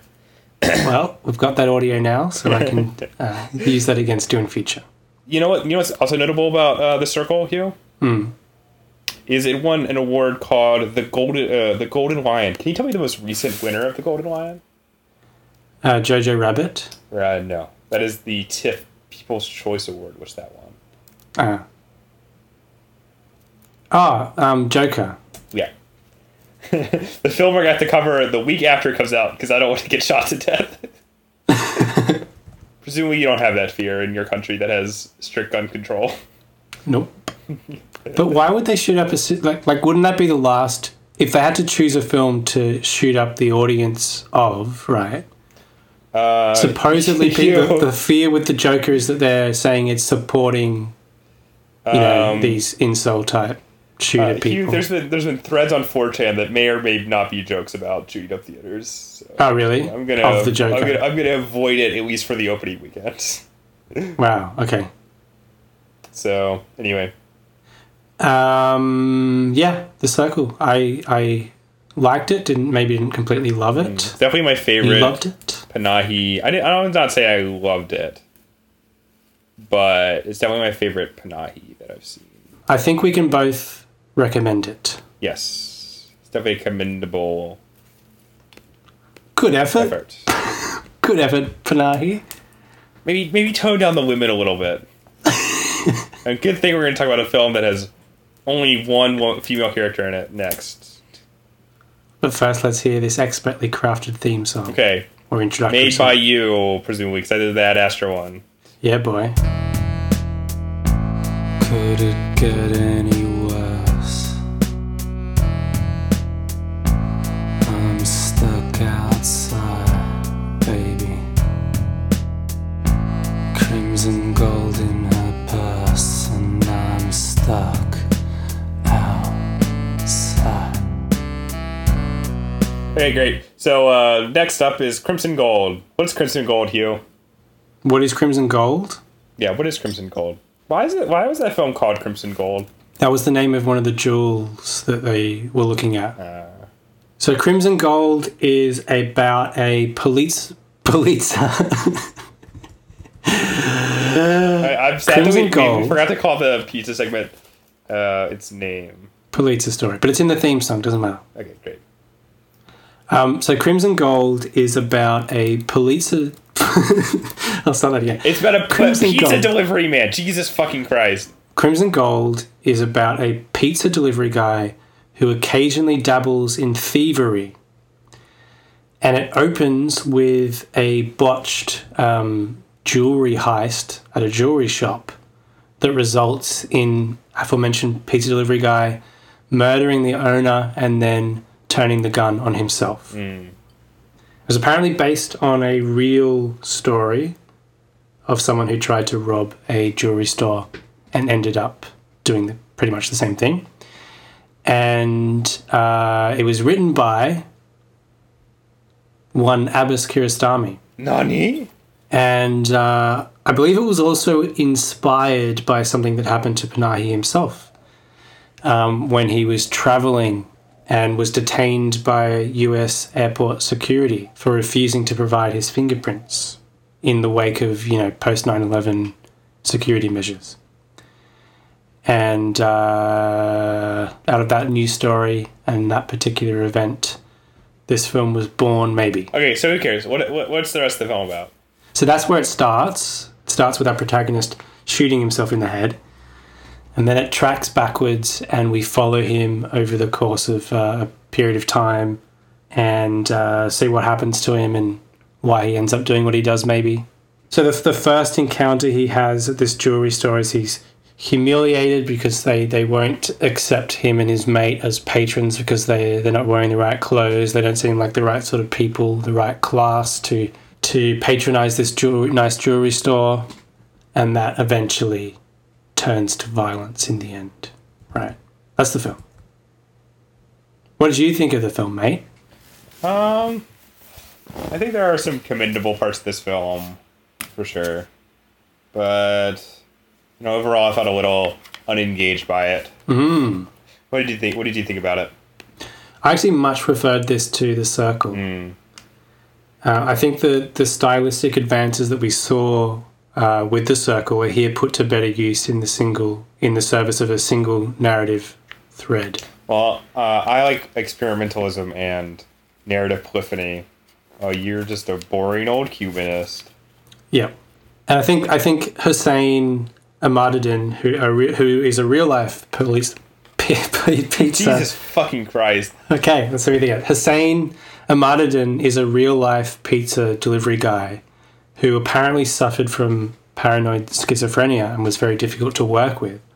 But he turns in I think, profoundly authentic, which makes sense, and I thought moving performance, which is really the heartbeat of this film. I was struggling to account for my own opinion towards sort of the ethics of casting someone with paranoid schizophrenia. No, but I don't think... apparently they didn't know he had paranoid schizophrenia. Yeah. And that was something that emerged when they were shooting and stuff. So it wasn't like, let's find someone with paranoid schizophrenia and exploit them for this film. Well, I didn't Which would have been disingenuous. But as far as I discovered from my brief research, that was not something they were aware of in advance. Yeah.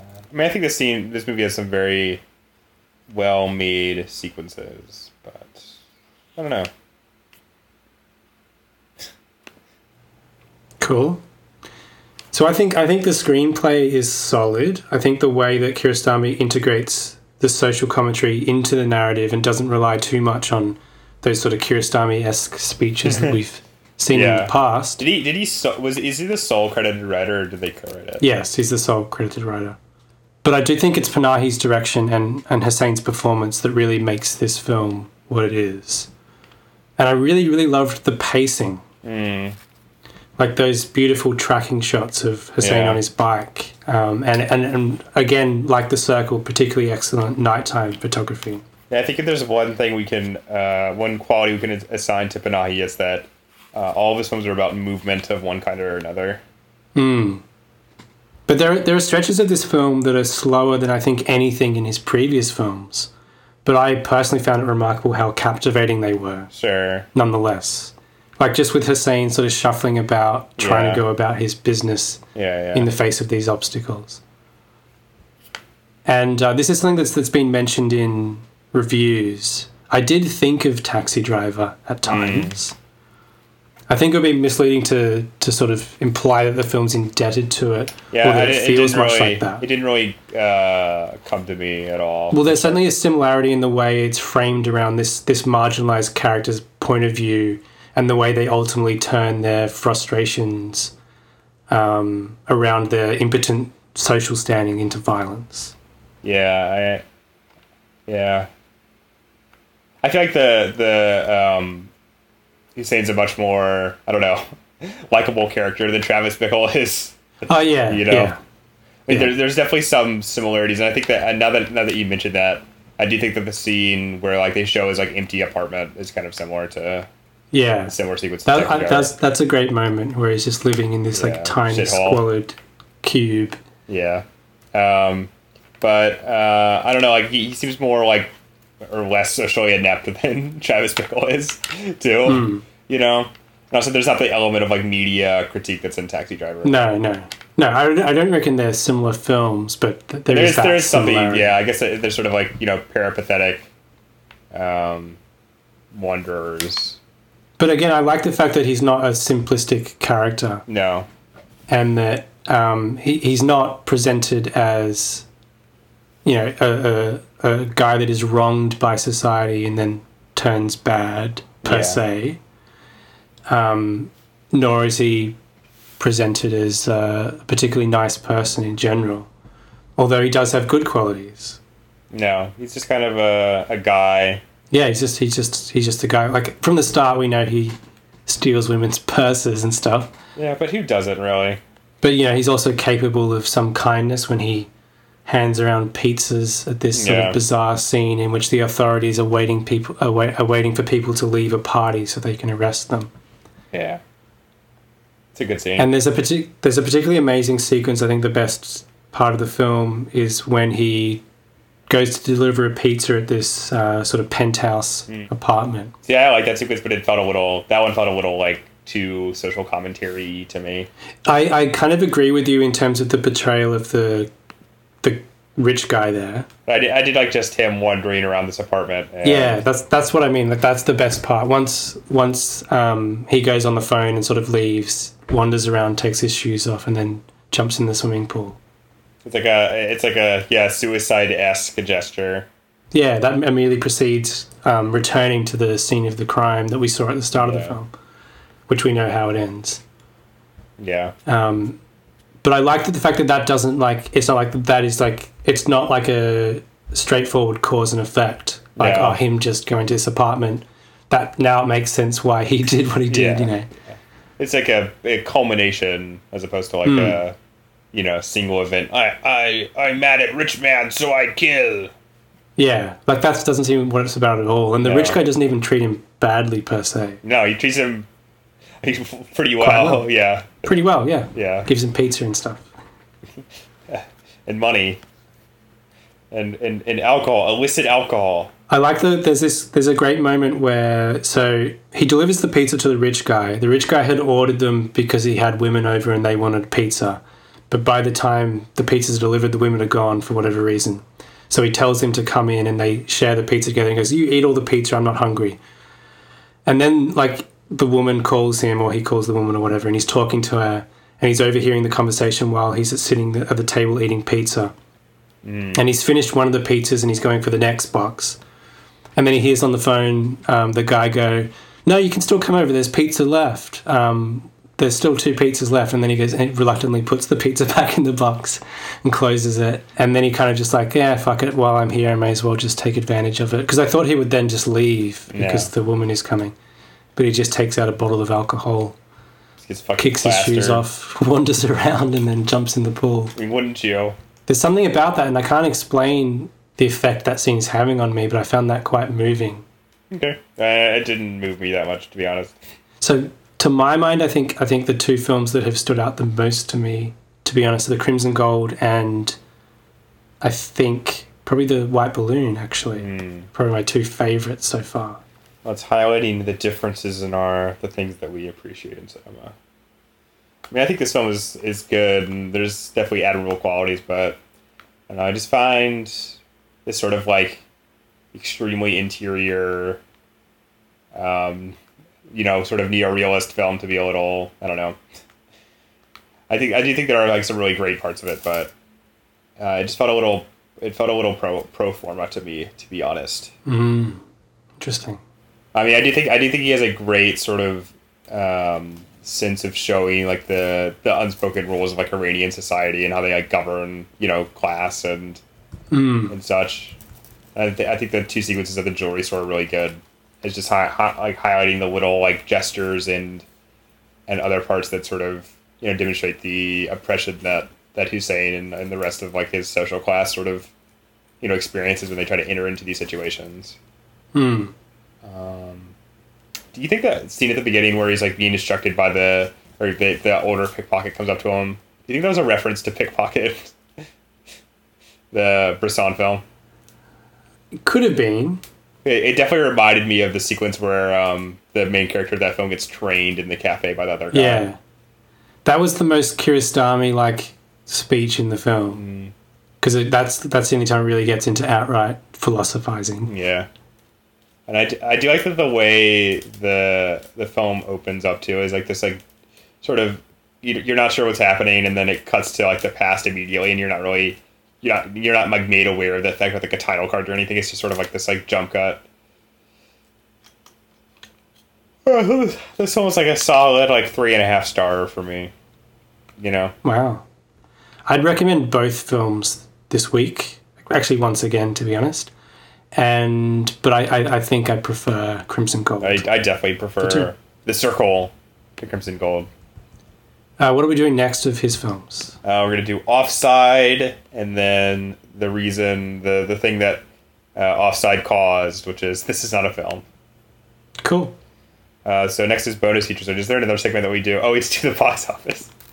Burn, Hollywood, burn, motherfucker. yeah. It's not even just the box office anymore. Burn, Hollywood, burn. That's right, mama. Burn, Hollywood, burn. Yeah, come on, hurry up. You have your stats pulled up? No. Jesus Christ, you're so incompetent. But which bit are we doing first? What do you mean? The news or the box office? I totally forgot about the news.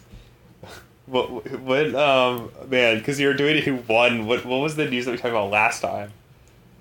Who cares about who won? Let's just do no. news. That was the great. Okay, fine. But then who chooses the news item that we do then? Or do we just both I don't read? know. Why don't we just both read a random news item? Okay. All right. Entertainment news. I'm just going to type that. But first, we have to do the box office. Box office hooray. Box office hooray. Box office hooray. Box office. So, Hugh, Hunter, what was the number one film in America? Film in Australia, and then you say you have to overlay that with Hunter. What was the number one film in America? Well, Hugh, Hunter, it was 3, 2, 1. Downton Abbey, Abbey, and it grossed $31,000. Grossed $1.5 million here. What the fuck? Why do people want to see Downton Abbey? What a bunch of fucking garbage. That trailer, I texted you that one time, but it makes me want to kill myself. It looks like such shit. Anyway, next. What entertainment news have you brought to the table today, Hugh? So we each bring a piece. That makes sense. That works. Each bring a piece of news. And hope it's not the same one. But it can be. But we hope it's not. Mine's great. You go first. All right, let me just quickly choose the piece of news that I've already pre-selected. Yeah. Go for it. You selected weeks ago. I'm very excited to discover that Terrence Howard has opened up the flower of life and found the real wave conjugations that we've been looking for 10,000 years. What? What does that mean? So Terrence Howard announced he has retired from acting at the Emmys. Oh, what a shame. And his verbatim comment, which I can read to you for more. Please. Everyone keeps trying to tell me, don't say it's forever. But this was in regards to acting. But I've spent 37 years pretending to be people that people can pretend to watch and enjoy what I'm doing when I've made some discoveries in my own personal life with the science that Pythagoras was searching for. I was able to open up the flower of life properly and find the real wave conjugations that we've been looking for 10,000 years. Why would I continue walking on water for tips when I've got an entire generation to teach a whole new world? Famous wife beater Terrence Howard. Exactly. I was going to say that if you didn't. Well, I already got you that. Just to be clear. His final acting work appears like it's going to be a film called Cutthroat City, which is the second film directed by the Wu-Tang Clan's RZA. He's also going to prove that gravity is only an effect and not a force. Okay, my turn? Yep. Well, Hugh, so I don't know if you know that much about film and TV production, but apparently there's something called Avid Media Composer, okay? I do know about that editing software, yes. Yes. And Hugh, apparently Mac Pros running Avid Media Composer are refusing to reboot. Really? So it sounds like that might be a little bit of a problem in the old film production.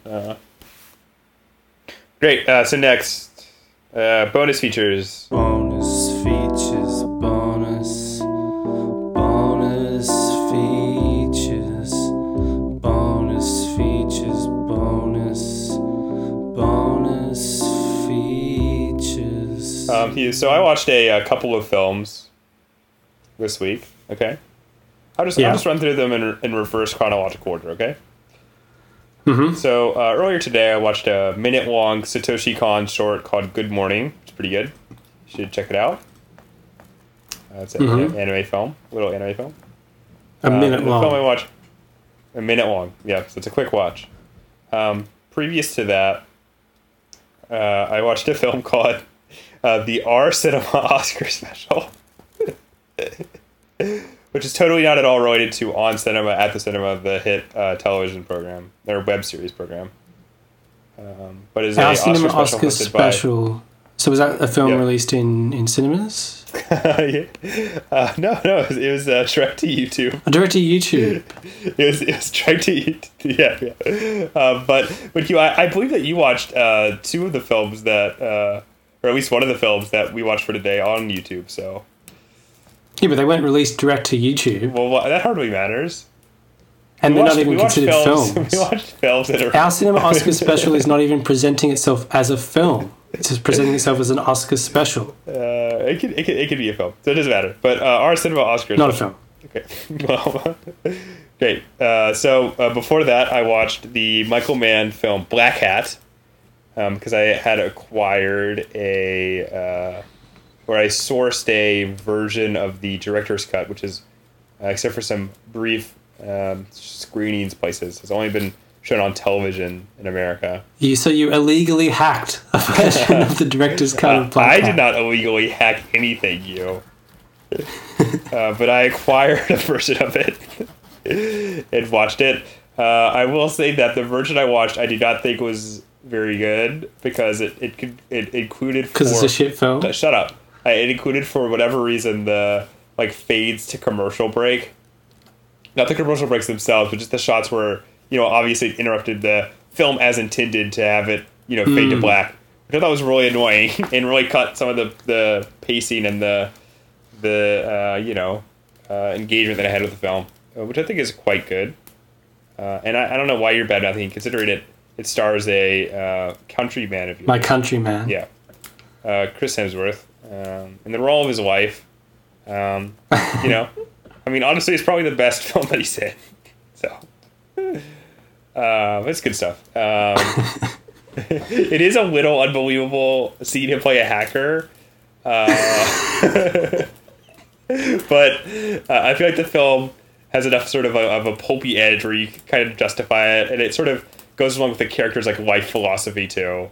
But I really think this is a solid film, just about computer systems. Not too many films open with soy futures getting hacked and take 20 minutes to establish the main character, but this one does, and it has this great sense of the incomprehensibility of the computer systems that govern the global financial market, and just how difficult it can be to navigate that as either side of the wall. But it's sort of about the character's moral awakening, and it ends with a duel between Chris Hemsworth with a ad hoc bodysuit constructed of ripped up magazines and phone books and a sharpened screwdriver versus a sort of a pudgy, almost unknown Danish actor who plays his Black Hat nemesis, which is in the middle of a Malaysian street fair, which is legitimately great. And I really think this film is pretty exceptional.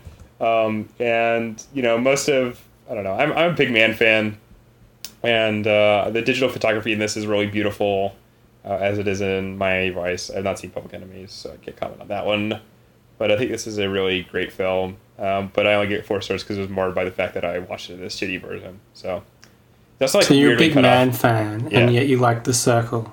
Yeah, I know. So continuing the Mann trend, the next film I watched is Sofia Coppola's feature-length debut, The Virgin Suicides, which I also found to your be... playground. Yeah, shut up. You have so many films to get to. Do you really extend this further? Yes, I do. But it has this great sort of, I think this is clearly sort of a debut film, in that you can really sort of tell.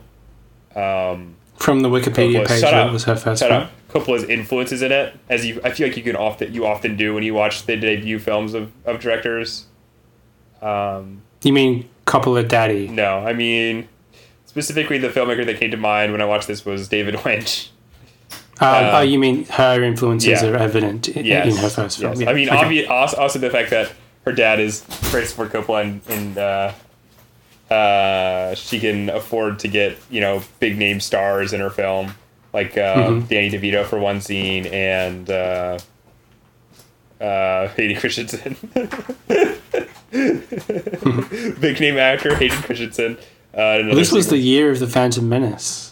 Doesn't mean anything. But it has this. So this great, was before he was a Star Wars. It just has a great sort of dreamy sequence, sense of this small town, and unlike sort of I think Lynch's films, which are very abstracted, this is sort of bolstered by the fact that it almost functions as like this a depiction of communal memory of the titular event. And I thought it was really, moving, and it another film that really sort of attempts to satirize and deconstruct sort of the social circumstances it depicts via, strong characterization and stuff like that. But I do think there's like some interesting distanciation that goes on here too, because it also features this sort of strange, like disaffected narration. Which I think is really effective. From Brad Pitt. Yeah. And no, from fucking Giovanni Ribisi of all people. Oh, really? Okay. Yeah, who's not in the film except for his Wow, voice. that's weird. Yeah, it is. But You mean AKA Phoebe's brother? I don't know what that means, but it has a great soundtrack. And I thought it was really, really good. There's some stuff in it that feels a little playground. That you can really sort of tell that Coppola, it was influenced by. I mean, it really opens with like a similar sort of like panoramic view of this idyllic small town as Blue Velvet does, as the soundtrack starts playing. I'm your playground. But I feel like this film is more like grounded in reality than Lynch's films tend to be, and it acknowledges sort of like economic circumstances too, which. Lynch only references in the abstract. I also really liked the way that Dude, you haven't seen this it movie. Shut up. presents human activity permeating spaces. Why don't you fuck off? Okay. That joke's not going to mean anything to anyone. Which is great. I'm moving on. So the another film I watched is another short called Meltdown, which is directed by at the behest of one of my friends. I watched this film, which is directed by one of the leading philosophers of the Dark Enlightenment. What, you mean like the intellectual dark web? I do mean that. Wow. Yes, one of the leading philosophers of the intellectual dark web before he became a Dark Enlightenment figure was a sort of, you know what accelerationism is? No. It's this philosophy that it's kind of silly, but it's like the way to sort of counteract capitalism is actually to accelerate its processes until it basically self-destructs. And he sort of was a proponent of that. Like following Marxism to its logical conclusion. Kind of. And this is what this film was about, basically. It's this sort of like, it's almost like a synthesizer set that's like pounding electronic music that's has this narration kind of read in computer voices of this like cyberpunk poem, which I found to be, it's compelling enough, I guess. One of my friends is like really obsessed with it for some reason, and I basically just watched it to placate him. But it has its charms if you like cyberpunk literature. There's one sequence that I thought was really funny where there's just these like random shots of the Predator just hanging out. I was just like, why is this in here? Because like the rest of it is just like this weird abstract imagery, and then there's just the Predator. There's like 3 Predators. You're like, what the fuck? Okay, so then I watched previous to that I watched a film called Evangelion 3.0. You cannot redo. What's that about? So Hugh, recently I've become obsessed with this anime television series called Neon Genesis Evangelion, which I'm going to talk about a lot today because I watched 4 separate films about it and watched one twice. And Evangelion 3.0, you cannot redo, is sort of the... I wasn't planning to. So the TV series came out in the mid-90s. You watched it while it was airing, apparently. as an impressionable Yes, I did. young child. I watched some of it. And then it concluded with this feature-length film, which I'm going to talk about in a little bit. Their rebuild movies are sort of like a reimagining or possible continuation of this story, which I'll talk about in depth. The first one sort of follows the it almost is it's a really sort of pointless film to a large degree because it just is the first like 6 episodes of the show almost shot for shot recreations of it with just like a bigger budget and CGI effects. Mm-hmm. So it is good in the sense that the first 6 episodes of the show are good, but it doesn't add anything to it, and it makes some of the characters... So it's redundant. Yeah, it's redundant. Except for like one sequence which is new. And it adds some... it's sort of... I mean, it's not... It's redundant and also is slightly worse than the TV series. In that it makes some character motivations more explicit. Like in the show, just to give an example, there's a recurring image of the main character, Shinji Ikari, who suffers from like pretty severe depression and anxiety, doing as many depressive people do, attempting to shut out the world by wearing headphones and sitting to his room listening to music constantly, right?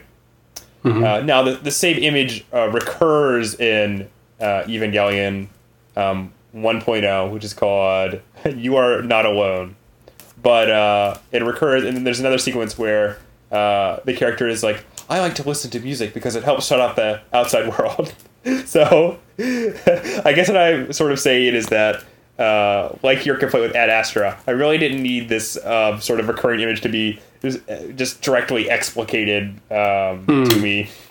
And unlike what I argue with Ad Astra, where I think there's, I think the voiceover that adds interesting elements. The sort of more explicit depiction of its subject matter does not like win the movie version any favors.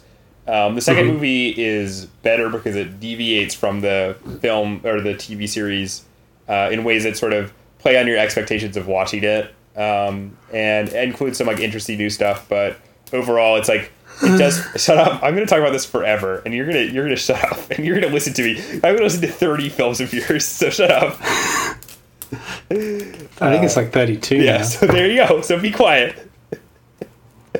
But I'm going to be interesting.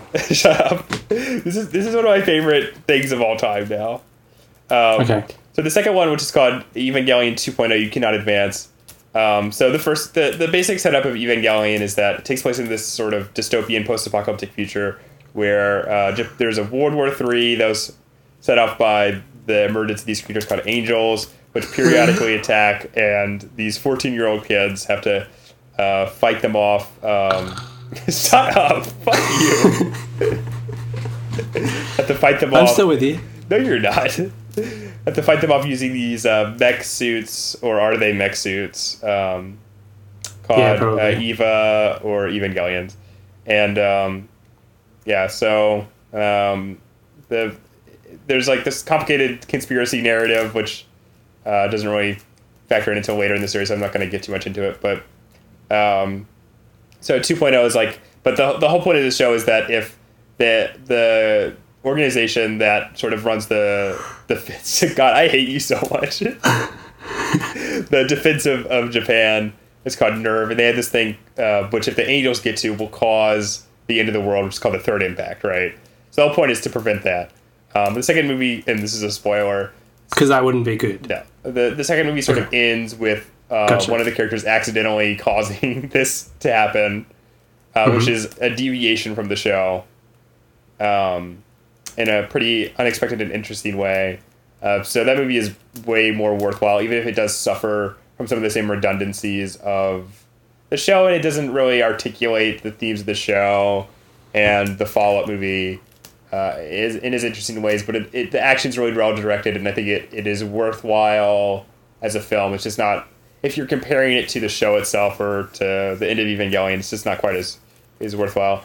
But the third movie, which is called, as I said before, Evangelion 3.0, You Cannot Redo, just like how we cannot redo this episode, is a much more interesting film because it basically is a complete deviation from the plot of the series entirely and takes this important but sort of very brief relationship in even in the TV series, which is sort of the basis for why so many like queer why the show has so many queer fans, and sort of makes it the point of the entire movie. And those sequences are really well done, and it is a really interesting film, and in other ways too. And it does a lot better of sort of aestheticizing and dramatizing its themes and the emotions of the characters than the other two movies do. And the next one's going to come out next year, so I'm going to talk about them all again when that comes out. Are you excited for that? They're making Evangelion 4.0. Yeah. That was always the plan, was to make 4, but the first one came out in like 2006, right? No, 2007. 2007. And then the second one came out in like 2009, and the third one came out in 2012, I think. It was a pretty like regular clip. But the man who is responsible for writing, sort of conceiving and directing a lot of Evangelion is Hideaki Anno. Is notorious for being someone who suffers from depression. And he's sort of had this depressive episode which led to the non-completion of the final film until next year. Okay. And in the meantime, he filled his time by directing a Godzilla film, which I think I've actually talked about on the show, but maybe not. Shin Godzilla, which is really good and feels like if you it's minus the Evangelions from Evangelion and the Angels, and then add in a Godzilla and the bureaucratic like organizations of Japan instead of 14-year-old children. You get Shin Godzilla, which is a really compelling film in its own way. But so I'm going to talk about more about Evangelion in a little bit, but I'm going to go through the other films I watched. So I watched this William Gibson adaptation called New Rose Hotel. What do you think about William Gibson? Have you read any of his books? Nope. I'm only aware of his reputation. He's a pretty seminal cyberpunk writer, but his films haven't. I was about to follow that up, so you don't have to be curt with me, you piece of shit. But a lot of his stories, despite having sort of a cinematic quality, have not been adapted into films. And in fact, there's only one other film that's been adapted from his work. Do you know what it is? It stars other than Keanu New Rose Reeves. Hotel, you mean? Yes, it stars Keanu Reeves. Unofficially The Matrix. No, Johnny Mnemonic. Oh, is that William Gibson? Yeah. I did not know that. Yeah. I'm actually reading the short story that's based on right now. I'm sure it's a perfect adaptation, right? I've never watched it, so I can't say one way or the other. But so the New bits Rose I've seen Hotel are amazing. So New Rose Hotel is directed by Abel Ferreira. Have you seen any of his films? I don't think so. There's a pretty like not to use the word seminal like twice in the span of a single paragraph, but he's a pretty important figure in like the American independent scene. But he's kind of. I've always wanted to see Bad Lieutenant, but I never have. Well, this film made me really interested to watch more of his films. But it's like almost like a perfect distillation of like Gibson's mood into a film. So it follows Christopher Walken and Willem Dafoe as they try to like set up a Japanese businessman. He's played by one of the main artists behind the Final Fantasy video game series, which is kind of really? strange. Yeah. I think he's the guy who did Chrono Trigger, maybe, as well. No, that's that was Akira the Dragon Ball Z Toriyama guy. who did Dragon Ball and Yeah. stuff. But no, his name is but if, you know, like the box art for Final Fantasy, that's all has a sort of ethereal quality. Mm-hmm. Like he's the person who's responsible for all those. His name is Yoshitaka Amano. Mm-hmm. But he's not really an actor, so it's weird to see him in this. But basically, they're scheming to basically poach him for another company, and they do that by getting a prostitute played by Asia Argento to seduce him and make him leave his wife and stuff. And it's a really like horny film. It has this like sort of great like noir feel to it, and both Dafoe and Walken are like great in it too. But the film really, the first like 2/3 where they're sort of plotting to take over or to execute the scheme are pretty well done. But the film really comes alive for me in the final third where Defoe's character something happens and then he retreats to like a capsule hotel, right? And the rest of the film is just basically just him like looking anguished as he remembers parts of the other movie and like just replays these scenes over and over again. It's like legitimately like this great like memory play, and it has this like great like non-resolution, which I thought was great. Does it actually reuse footage? From it does. Wow. But it works somehow. I thought it was really enjoyable. Yeah, I mean, it sort of like has like this hazy sort of memoryscape that it's playing towards, right? And like slows down footage and recontextualize it in the context of like other conversations and stuff like that. And I thought it was really well done. I've got a title for the essay you're going to write about this film, by the way. What is it? William and Abel, or if you prefer, Willie and Abel. Great. So I watched Olivier Assayas's film Irma Vep. I think I talked about Demon Lover. You did. I've talked about it twice. Have you seen Irma Vep? No. It's pretty good. It's got Maggie Cheung in pretty great English speaking role. And the film is sort of this like weird. I don't know. Like half of it is this very sort of like I don't know, like deconstruction of the like mythology of making movies, really. And it's about this like over the hill like new wave French director who's played by Jean-Pierre Léaud from The 400 Blows, who has been hired to make this like remake of Les Vampires, which is a what's his name? He's a really famous French serial director. Yeah. God damn it. Louis Foulier. And he cast Maggie Cheung playing a fictionalized version of herself as the lead character. And it sort of is it chronicles like the behind the scenes of trying to make this movie and like the day-to-day sort of drudgery of it, and also the realities of trying to make like a global film in France in the 20th century. I had absolutely no idea that was what this film was about. What did you think it was about? I thought it was like a sort of prestige action film starring Maggie Cheung. Not at all. But there is like one great sequence where the Irma Vep costume is like this really like skin tight like leather like bondage outfit essentially. Yeah, that's the image that gave me the impression that that's what the film was about. But there's just this one scene where Maggie Cheung puts it on and then sort of like becomes the character that she's been playing off and on. Right. And it's sort of it makes the film more about like the membrane between art and reality and sort of the way fiction can influence the way people act in real life. But it has this just great like I don't know like joy of like expression and freedom because this like great Sonic Youth song starts playing. It's good stuff. It's almost like the film is cool like thing. No, it's called Tunic, Song for Karen. It's a good song. Yeah, you just fucking disarmed your joke, you piece of shit. Yeah, okay, great. Thank you. Yeah, it's a really interesting film, and I think Maggie Cheung and all the actors are really compelling in it. And I find the like Hong Kong English accent to be really interesting because it does feel like the halfway point between like British and like Chinese, It does? Yeah, at least Maggie Cheung's does. And she's really good.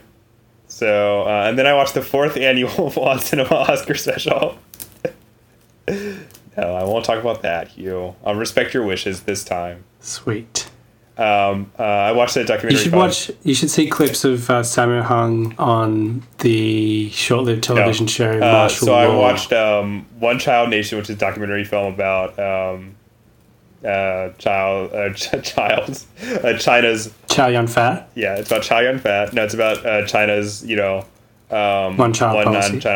one child policy and sort of the way that it was implemented and sort of the unintended consequences that it had. And it's a I don't know. I feel like it's sort of the way it's framed. I thought was pretty uninteresting. Where it's like the woman who made it is like, I'm having my first child, and it made me reflect on how. Yeah, yeah. See, but it does get some really interesting places. Probably the most compelling part is it like sort of turns aside to the weird sort of like shadow economy that developed around like getting orphans to people and like the like baby smugglers who would take unwanted children and like send them to orphans and like get paid for it essentially. And I really like this sort of dealing with the economic realities of that.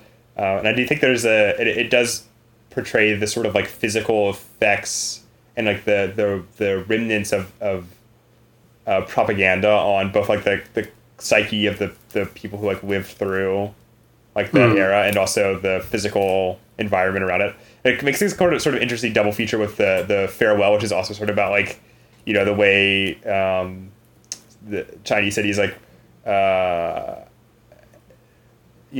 embody personal and cultural memory. But there's some like sort of clunky bits in it, like I said, about her just being like, well, what must have been like to be my mother when she had the decision to, and I was just like, I don't care. I mean, I can understand why she, like strategizes it like that, but I just found it to be like pretty off-putting just in a kind of, because it's such a generic sort of way at this point to bring you into the film, Anyway, so previous to watching The Virgin Suicides, I watched Sofia Coppola's short film Lick the Star, which I thought was just fine. It's just sort of about this group of girls who plan to poison all the people in their grade by poisoning their like sandwiches essentially. It has some like interesting like observational stuff about teenage girls, but it's just sort of, I don't know, it just feels sort of dashed off in some ways. It has a shock, bizarre like one scene cameo by Peter Bogdanovich. Which apparently, I guess there must be some psychic link between me watching this, because he apparently also has a cameo in It Chapter 2. So I don't know what's up with that. I think it's even more obnoxious than obviously all the stars in The Virgin Suicide, because that still was a production, that was a proper released debut film, right? And I think it's pretty obnoxious to get Peter Bogdanovich it was just in a shitty little short film. It definitely feels more like, using daddy's connections to make my film than anything in The Virgin Suicides does. But I would definitely recommend watching The Virgin Suicides. It's like legitimately great. And Kristen Dunst is like amazing in it, too. I'm a fan of the Dunst. You said you haven't seen any of Sofia Coppola's films, right? No, I don't think I've actually seen any of her films. I really like her a lot. I was put off mostly by Lost in Translation. That did not sound You haven't seen it, have you? No, but you should. I was put off by the idea of it. Yeah, I can see that. But you should see this, and I really like the Bling Ring too. I thought the Black Guide was just okay. Do you like Lost in Translation? I've never seen it. Oh, okay. So that would be a blind spot for me. But I've heard like Somewhere is really good, and so is Marie Antoinette. So I'm gonna watch those and report back. My only exposure to Sofia Coppola is The Godfather Part 3. I guess. I've never seen that. But I don't know. I've never seen Part 2, I don't think. No, you haven't, because I remember from our IMDb special. Oh, yes. But I'm actually going to see redressed that omission. Francis Ford Coppola in person next weekend. Are you really? Yeah. Because doing what? I don't know if you know this, Hugh, but the New York Film Festival is currently happening in New York. Wow. And as part of that, Coppola recently edited together a director's cut of his film, The Cotton Club. Yes, I heard about that. And it is getting premiered here, and I thought that would be a interesting thing to see as opposed to any of the films that are actually in competition. And I think I've liked the couple of films that I've seen. I really like Apocalypse Now, especially. Which version? the regular one. I've never seen Redux. The regular one is probably the best. Well, Redux is not you know, very he just good. put out a new cut of it, right? I do know. Maybe we should do that at some point. I'd be interested to watch that. I think I've seen it too much in my life, to be honest. But I think that's a really well done film. And I feel like because in so many like traditional like accountings for Hollywood New Wave and New Hollywood, sort of Coppola's like 80 years are dismissed, right? Mm-hmm. And I am interested to go back and see these films which are sort of disparaged by, you know, the mainstream critical apparatus. I do like Rumblefish a lot. Yeah, me too. I actually saw it in Germany. But yeah, that's a really good film. And it made me interested to see, you know, other films of his from this era. The Cotton Club has been sort of maligned, but I am really curious to see, you know, what his like restored vision is like, you know. And there's also going to be a Q&A with him, so I'll see that. So let's see. Have you got some questions prepared? Yeah. On behalf of the podcast, you go, hey, this is Hunter Sawyer, Project A+. Yeah, I'm going to say that. I'm going to ask him about Megalopolis. Yeah. And Jack. Yeah. His best film. But I like that. Basically, he's become like he can do whatever he wants because of his wine. I think that's such a weird term for him to go, you know? And yet he seems to still struggle to get his films made to some degree. I don't know if he does. I feel like he could probably get anything he wanted to. I just feel like they feel very like dependent on European money. Yeah, but so do like most like, you know, older. I feel like any non like big release sort of is dependent on that, or Chinese money now. Yeah. So, you know, but so I watched one more movie, and I saw this one in a theater, which is I saw a new 4K restoration of perennial favorite Blue Velvet, which is, you know, I think I may have talked about it on the show already, but yeah, great film. This was not the best screening experience because for whatever reason the people in my audience were super annoying in that they spent the entire movie laughing for reasons that I'm just like not sure of. Like the one that I thought was especially suspicious was during the rape scene.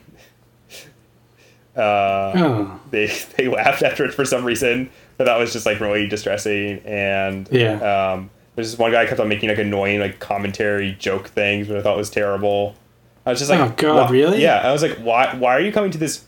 Like, I just don't understand why people go to movies that are like, you know, you're going to see a restoration of something. Shouldn't you have like some appreciation for what you're going to go see? Not that I'm like, oh, you should have the same response, or not that you need to like, you know, respect the film or anything like that, but like, just shut the fuck up. Like, yeah, that's what happened to me with the screening of the 70mm restoration of 2001. There was just this young couple in front of me talking to each other the whole time. That's so annoying. I hate going to see movies. Okay, so I watched one other film, Hugh.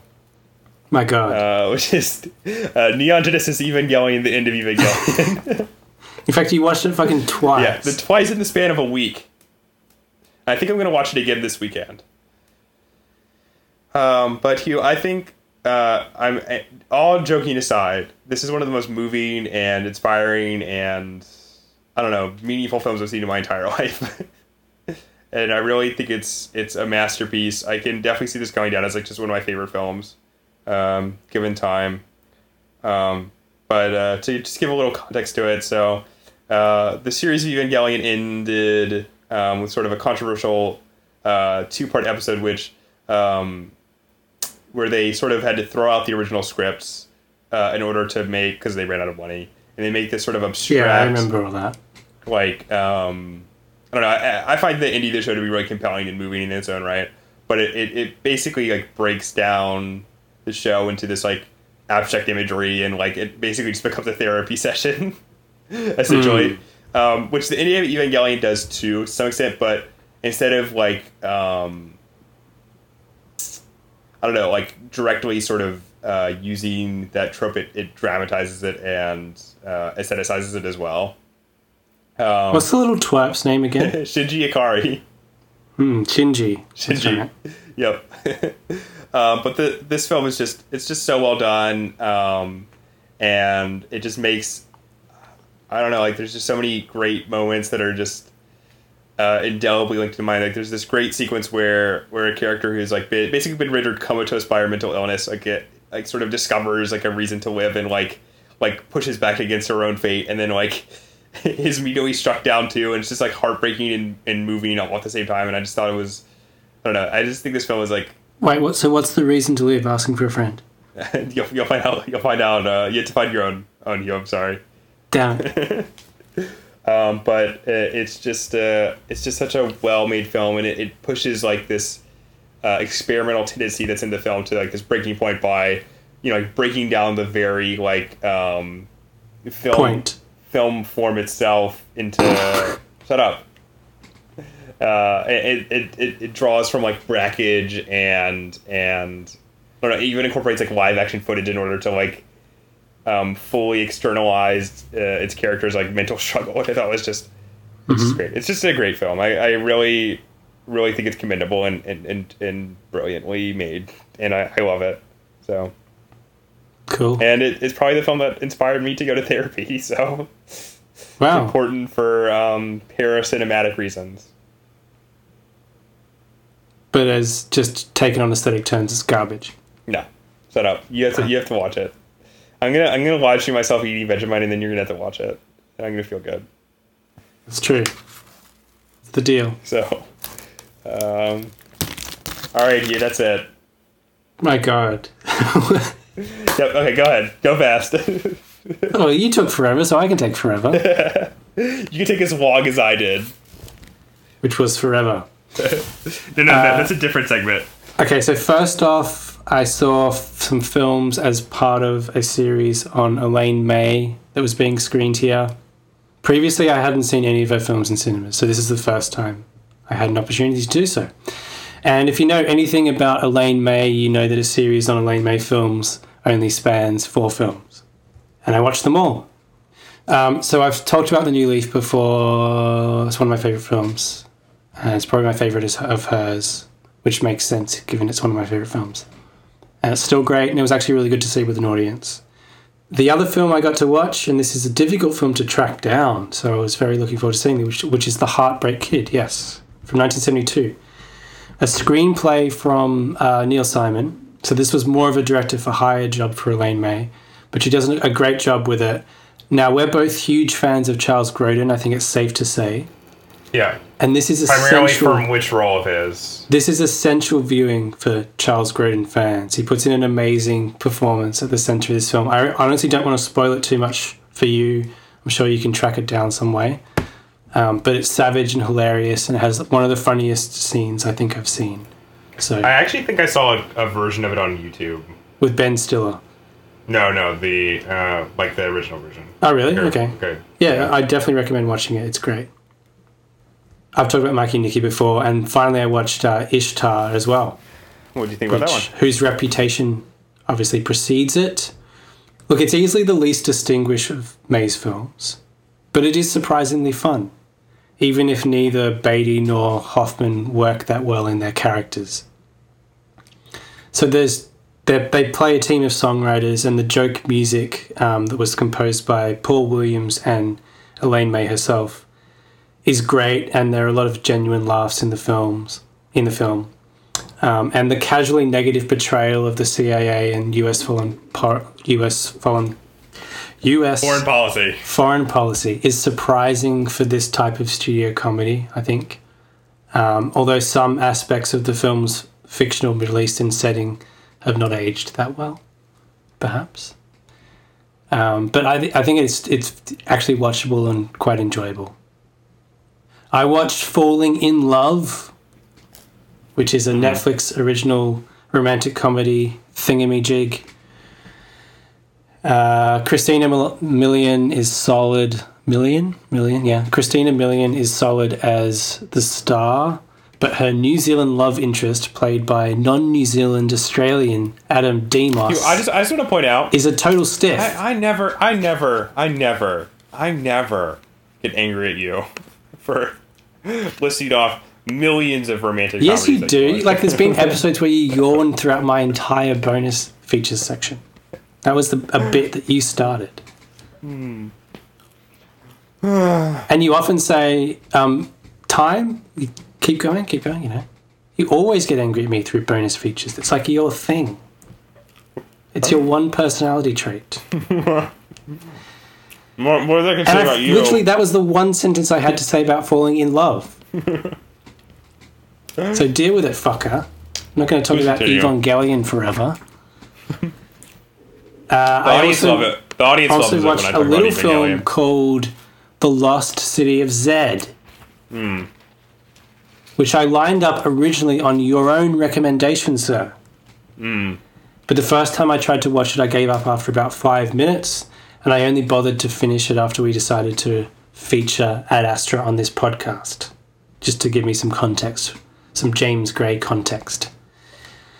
So having seen the whole film, I have to say my initial impression wasn't that far off the mark. The production values were cinema worthy, but it really felt like it belonged on television. I didn't think Charlie Hunnam was especially good in it, and his attempts to do that sort of imperial British accent were annoying. He does that thing that people who don't have that natural accent do, where you just try and over-aspirate everything you say to obscure the limitations of your accent. He is British, but he's putting on a certain type of British accent in this film. So you get this, I'm British. See how aspirated that is? It's sort of similar to what Chris Hemsworth does for Thor and that type of thing. I also didn't think this film's attempts to grapple with its colonial perspective were especially successful, a bit clumsy. But anyway, why do you like this film so much? Well, I disagree with you about the things that you just said, so Okay. that's why. Fair enough. Moving on. I watched the film Twisted Pair from a certain director that you introduced me to when we were in New York. And you're not talking about your nutsack.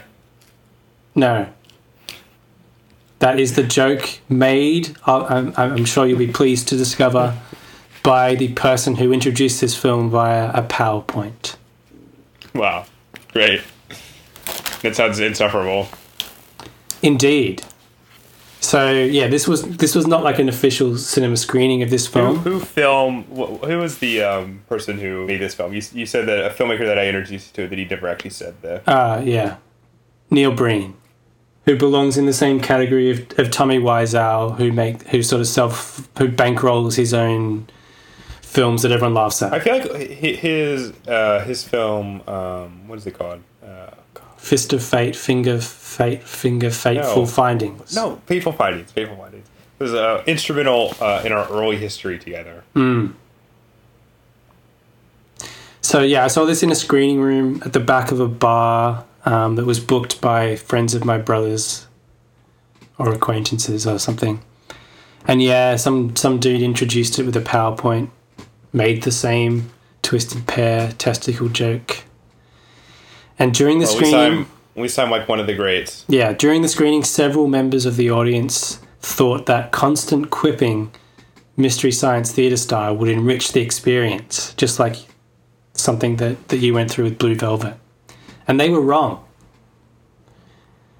There's nothing I really need to say about this film. It's just a Neil Breen film. It's not as enjoyable as Fateful Findings, but it does have a great and timely sexual assault joke. What is this good as Fateful Findings? I really want to watch. There's a film of his that was featured on the Flophouse podcast that I want to see. I can't remember what it's called. Pass Through, I think. Which basically ends with the genocide of humanity. Yeah. That was mentioned in the PowerPoint. Which sounds appealing. It does sound good. We should do a Neil Breen series. No, I do have some discomfort about, even though he doesn't seem like a particularly good person or anything.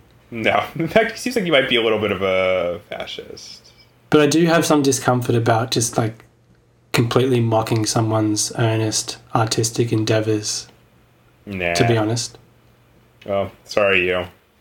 Then I watched a whole bunch of Tarantino films that I hadn't seen, and also some that I had already seen, in order to write some piece of shit thing for a job application. Do we want to relitigate Tarantino now, or No, not really. we've talked about him so much on the show already? But I'm going to talk about the ones that I hadn't seen before. So I'd seen Kill Go Bill for it. Volume 1, but I hadn't seen Volume 2 because I hated Kill Bill Volume 1. And now... But wait, can I guess what you think about Kill Bill Volume 2? Yes, all right. Okay, it's your favorite film. Yes, my favorite film of all time. Wow. What a turnaround. I can't believe you knocked it out of the park. You hate that's just so... So weird, It's isn't almost it? sad. It's Yeah.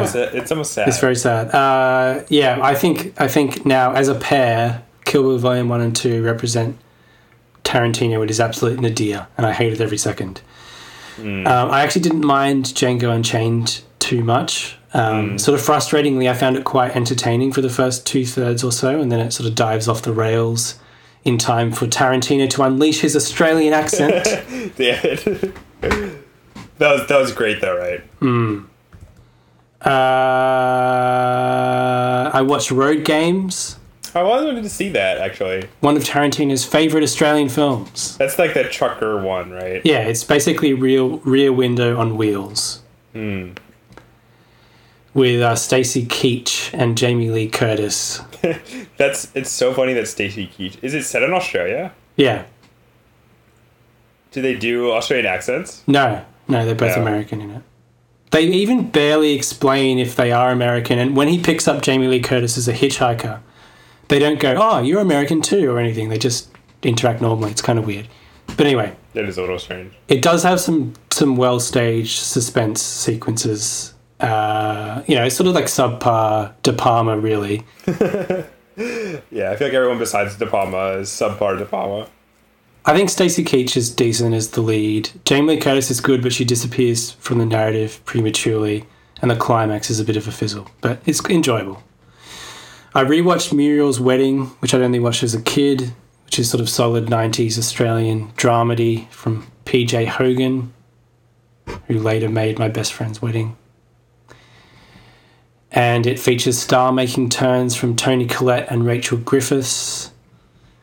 And it's really the proper ABBA movie that Mamma Mia isn't, even though I also like Mamma Mia. But yes. Is Toni Collette Australian?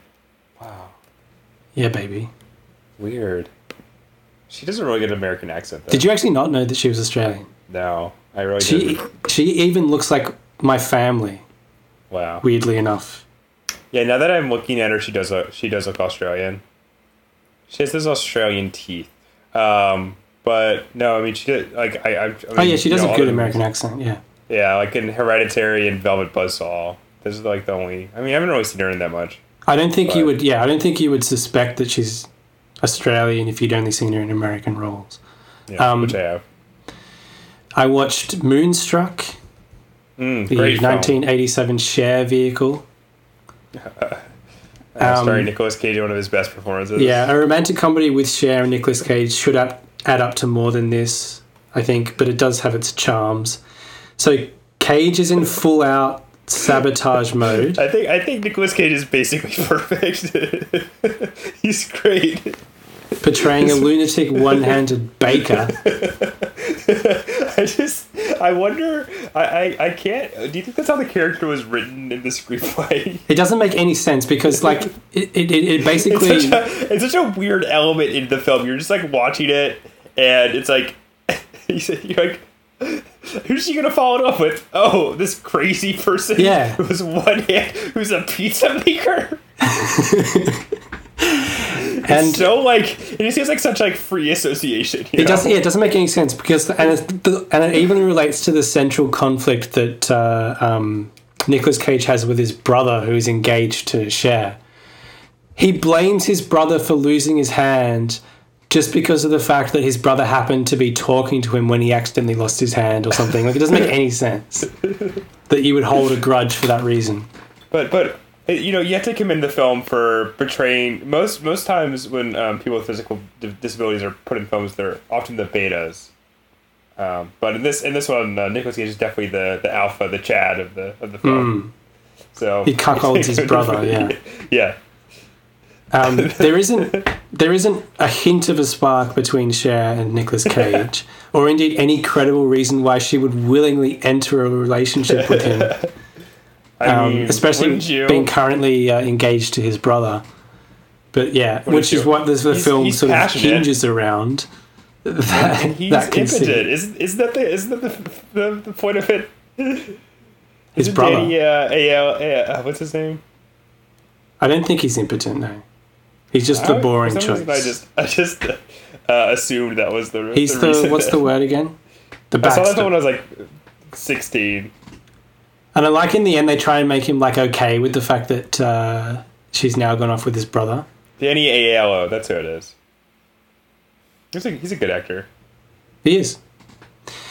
Then I watched Edge of Darkness, the Why? 2010, because I loved the series so much that I wanted to see what would happen. Half a star, bro. So it was directed by Martin Campbell, Your who favorite director. directed the original series, and I think this is an act of cinematic vandalism. Wow. It's rare that you see someone get to make a, film version of their own series and fuck it up this badly. Well, it's not really his series because, like, I guess that's true. the television model, especially in England, was the writer was king. Really, Yeah. But did the same person who wrote the series write the movie? no, absolutely not. Okay. So that was Troy Kennedy something or other wrote the series, and they even had conflicts, I think, on the set originally about the creative direction of the show. So it's even less justified that you could go off and make this because it's the writer's show, but it is one of the greatest miniseries in television history, I believe, and this film is an absolute disgrace. Wow. And the way they just turn the climax into a gunfight is just astonishingly awful. Anyway, I watched Under the Cherry Moon again, One of your favorite films. the Prince directorial classic that was released on my year of birth. And it's perfect. There's nothing else to say about it. It's perfect. I watched The Rewrite, directed by Mark Lawrence, one of Tarantino's favourite directors, apparently. Why are you doing this?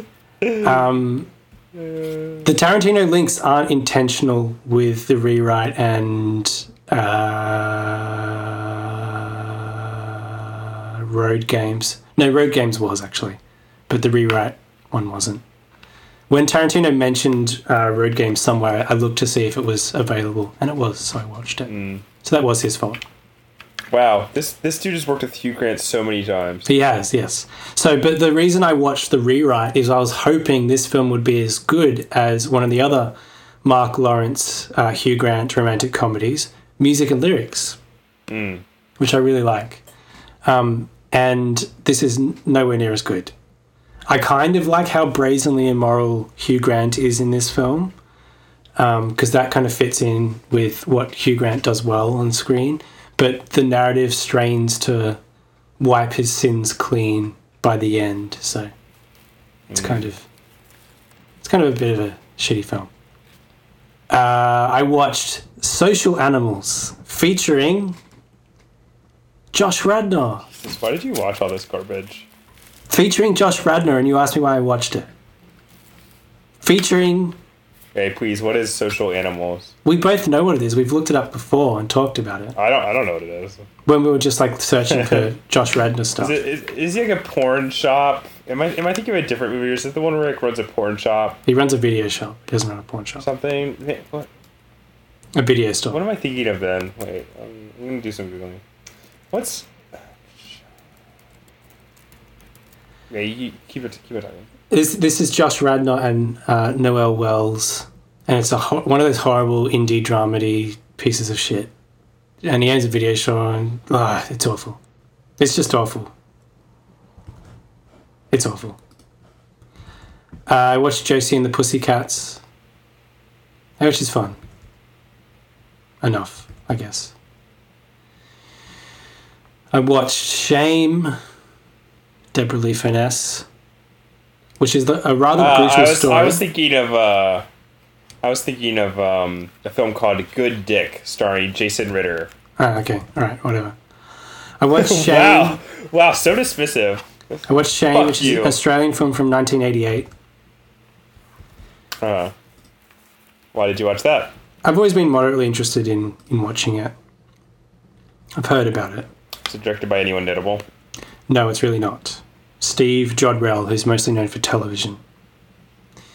What's it about? So it was originally conceived, I believe, by Beverly Blankenship as a sort of response to Mad Max, but using a female heroine.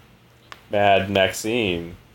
And it sort of plays like a Mad Max Western type thing, but unfortunately the rather brutal story could have done with a little bit more pulp and a little bit less after-school special, I think. I think that Steve Jodrell's... That's a classic line right there. Steve Jodrell's direction does betray his roots in television. But it is worth a look. It does have some good things about it, I think. But yeah, maybe I would have liked to see another director handle it. I watched Wake in Fright, which I believe you've seen as well, yeah? I have, but I remember liking it quite a bit. It is good. It's like Australian grotesque. Yeah. And the guy who directed it has had the most bizarre film career. Yeah, he made Weekend at Bernie's. Yeah, and starters. Rambo. And Rambo, First Blood, which people like. Yeah. So Yeah. not so much Weekend at Bernie's. But he has a bizarre career. But the way this film generates its horrific atmosphere out of these Australian Yeah. archetypes is masterful, I think. Even if the film itself is not perfect. The atmosphere is really good. I like the way it generates this horror feeling without actually using any explicit horror elements. It's just like this feeling of grotesque dread or something. It's good stuff. Then I watched the entire Mad Max franchise. Why? So this isn't... So the amount of films that I've watched over the past few weeks is not a good sign for my personal well-being. Just putting it out there. So Should I call the police to do a wellness check? no, not yet. Not yet. But I watched the entire Mad Max franchise. I think the first Mad Max still kind of holds up. It retains that exploitative kick. It's got some grungy charm, for sure. Yeah. And I think there's even some raw brutality that's quite effective amid the goofiness. Like I remember the last scene being especially brutal. Yeah. It's just like, okay, you can cut your own arms off if you want.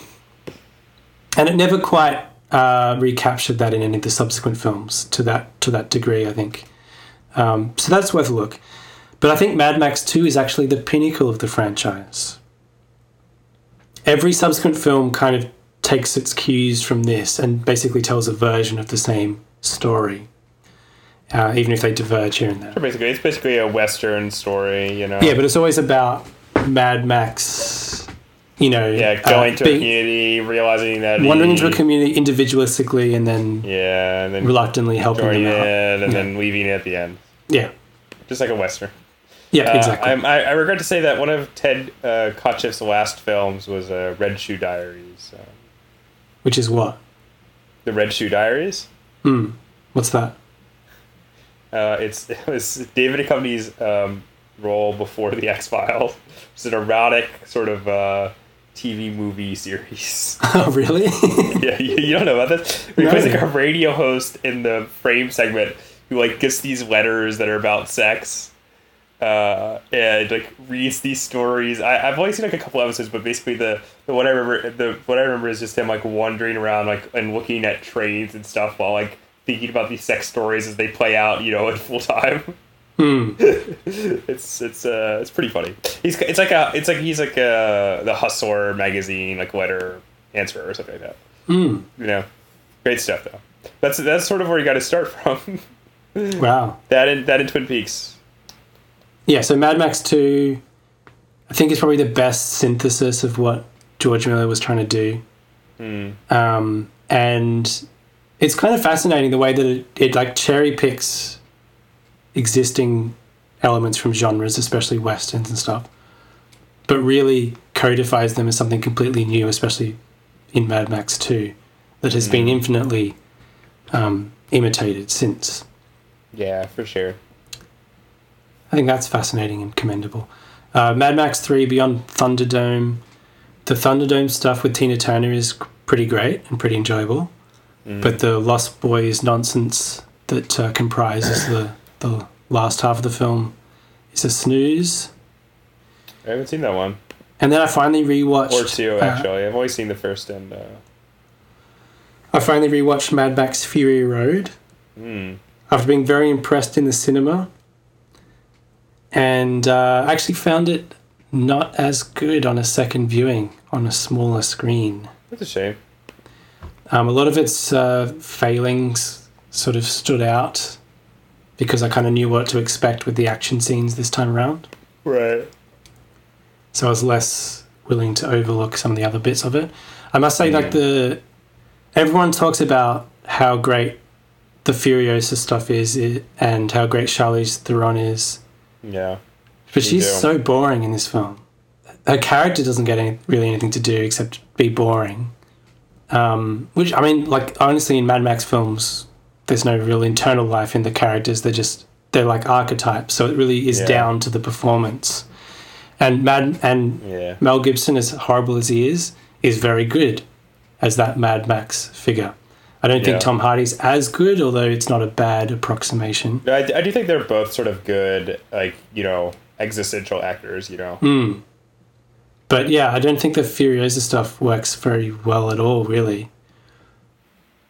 I do think Tom Hardy's a bit too mumbly and like muttery and. Well, so is Mel Gibson to some extent. Yeah, but I think, I mean, I've only seen the first one, so I can't really compare it to him in The Road Warrior or Thunderdome. But I just feel like Tom Hardy was like a little too like I'm crazy in Fury Road for it to be like truly effective. I always thought that film was like good, but a little overrated. So glad to see you vindicate my my opinion, because that's like one of those rare films that's basically achieved like universal praise. I think the main thing is like no one had any expectation that it could be as good as it was. So it's so refreshing on that basis. And to be fair, there are moments of action that are like all-time greats of cinema, really. Yeah, there's definitely some of the sequences that are just such, achievements of composition. But yeah, it doesn't really find a basis in character or... No, I don't think there's much... It doesn't need... Like, Mad Max doesn't need much of a story. Like, Mad Max 2 is not much of a story. But you kind of need something... You just need some registers. Like memorable through line, right? And like, I mean, I guess there's like sort of that with like, oh, the water, but it's like that who cares, honestly. And like the feminist stuff is undercut a little bit by like the harem of models and the way they're shot at times, and kind of how bland they are. you just can't enjoy the female form, And also the digital stuff annoyed me. Like the extreme color grading has not aged very well. And the overuse of the high shutter speed stuff got annoying, I think. Well, But yeah, so still good, but maybe a little overrated. A little overrated, yeah. What else did you watch? Speaking of which, I watched There Will Be Blood. Have you ever seen that? No, I really like P.T. Anderson, but he's kind of like Tarantino, where I kind of only like his like later day films and not that interested in his previous ones. Like I don't really like Boogie Nights is like, I feel like it's good, but I don't really have a lot of like personal affection for it. Like one of those films that you watch and you're like, this is well made, but I'm not really. I don't know. There's like sequences in it that I really like, but it's not a film that really is like stuck with me that much. And I don't really like Magnolia. I guess I like Punch Drunk Love a lot. Magnolia is terrible. I liked Punch Drunk Love when I saw it in cinemas. I've never seen There Will Be Blood. I don't really have much. It doesn't really interest me that much, but I really like his last three features. I just find to be so like great that I'll definitely watch it at some point. But it's not like a film that I'm like, it doesn't really. I'm not that excited to see it, I guess is what I'll say. He's definitely shown development. I guess I kind of disagree in principle with using the term overrated, but I certainly feel like using it in regards to There Will Be Blood. To its credit, it does have fantastic cinematography. and I feel like all his compelling. films have, though. Yeah, a compelling, if overcooked, central performance by Daniel Day-Lewis. But it seems to be building towards something, and you're kind of happy to go The along with it. overcooker himself. It seems to, like, the film feels like it seems to be building towards something. Like, you've got all these elements assembled, and this central character and whatever, and Sure. we're going to follow him through his capitalistic journey. But the climax feels like Anderson is floundering for a way to pull it all together, and it comes across like a confused joke. I mean, he's never without a sense of humor. Like, he does intend some of it to be funny. I think we can both agree that our favorite of his films is Inherent Vice, right? Probably, yeah. It's probably his most explicitly like comedic film. Yeah. So, like, I think obviously some of that the famous milkshake scene is supposed to register as funny, but I don't think the entire scene is meant to be a joke. I think he's trying to encapsulate the themes of the film in it as well. Yeah. Or if it was intended to be entirely a joke, it's not a very good joke. I think another problem with the film is Paul Dano, who was like a last-minute substitution. For whom? I forgot the guy who he was replacing, but Paul Dano was in it as the brother of the guy, the priest. And then he played they made him like twins or whatever, right? Also, I don't think Paul Dano as an actor was quite equipped to provide the sort of opposing gravity to Daniel Day-Lewis's performance that the film seems to have been designed around. So yeah, kind of disappointing. I watched an Australian film called My Brilliant Career from 1979. Oh yeah, I've heard of that. Criterion just put that out. It's maybe a little bit slight in the Australian middle-brow tradition, but I like it quite a bit, actually. And I think Judy Davis carries the film. Judy. And Sam Neill's also in it. In New Zealand's own. And God help me, I watched... This is the one I'm most... This is actually one where I look at this in your letterbox, and I'm actually somewhat concerned about your mental state. Yeah, God help me, I watched Between Two Ferns, the movie. Why did you watch that? Not that I was especially fond of the Between Two Ferns web episode things. I feel like that's just something I watched and I was like, 15, and I like. They're haven't thought okay. about it, I don't care. I mean, I like Scott. I obviously like Scott Aukerman quite a bit. Honestly, that's the only reason I watched the film is because Scott Aukerman directed I it. feel like his medium is not film. It is not, and this is evidence of that. Well, go on. There is exactly zero comic mileage in anything outside of the interviews, which are themselves kind of uneven. It's just pretty dire and nothing, really. Not recommended. Well, I'm not going to watch it. So. Nearly there. 4 more to go. I watched Good Time. In anticipation of Uncut Gems. I do want to see Uncut Gems, yeah. I don't know when that comes out or if it comes out here, but... It's supposed to come out in America in December, so we'll see. So it's a film by the Safdie brothers. Yes. It's entertaining enough. I quite like Robert Pattinson's performance, but I think it really strains to be taken seriously, and the core of the film is pretty hollow, I think. So I've always been. I'm interested to see your sort of mixed review, because it in the circles that I travel in, it gets a lot of praise, and I've always I noticed a lot of reviews about it that were very positive, but I think it's overrated. If I can deploy that word again. It has this really dumb, like, sub-Tarantino bit where this low-grade criminal, like, recounts a colourful story, and it shows the story as it's happening. It's just not very good. That sounds like a sequence in Shoot the Piano Player, Francois Truffaut's second film. One of Bob Dylan's favourite films. Not a bad film. It definitely feels like an early Godard feature, though. I'd like to rewatch that. There's one great scene where some criminal is like, "I swear in my mother's grave," right? and then it immediately cuts to his mother like falling over and dying. It's really funny. I think I remember that actually. It's a good film. Anyway. I watched The Cremator. I don't know what that is. It's a Czech new wave film. Oh, you know what? That actually was playing at a art house theater here. Oh, you should definitely watch that if it's still playing. Oh no, it left a while ago. Okay. So it's by Juraz Hers, if that's how you pronounce it. And it was banned for 20 years until the communist government was overthrown. The communist system was overthrown. It was released, I think, very briefly and then immediately banned. And it's this sort of hallucinatory, macabre masterpiece, I think, about the Holocaust. Oh, my favorite thing. Told from the perspective of a cremator with a Hitler haircut. Uh-huh.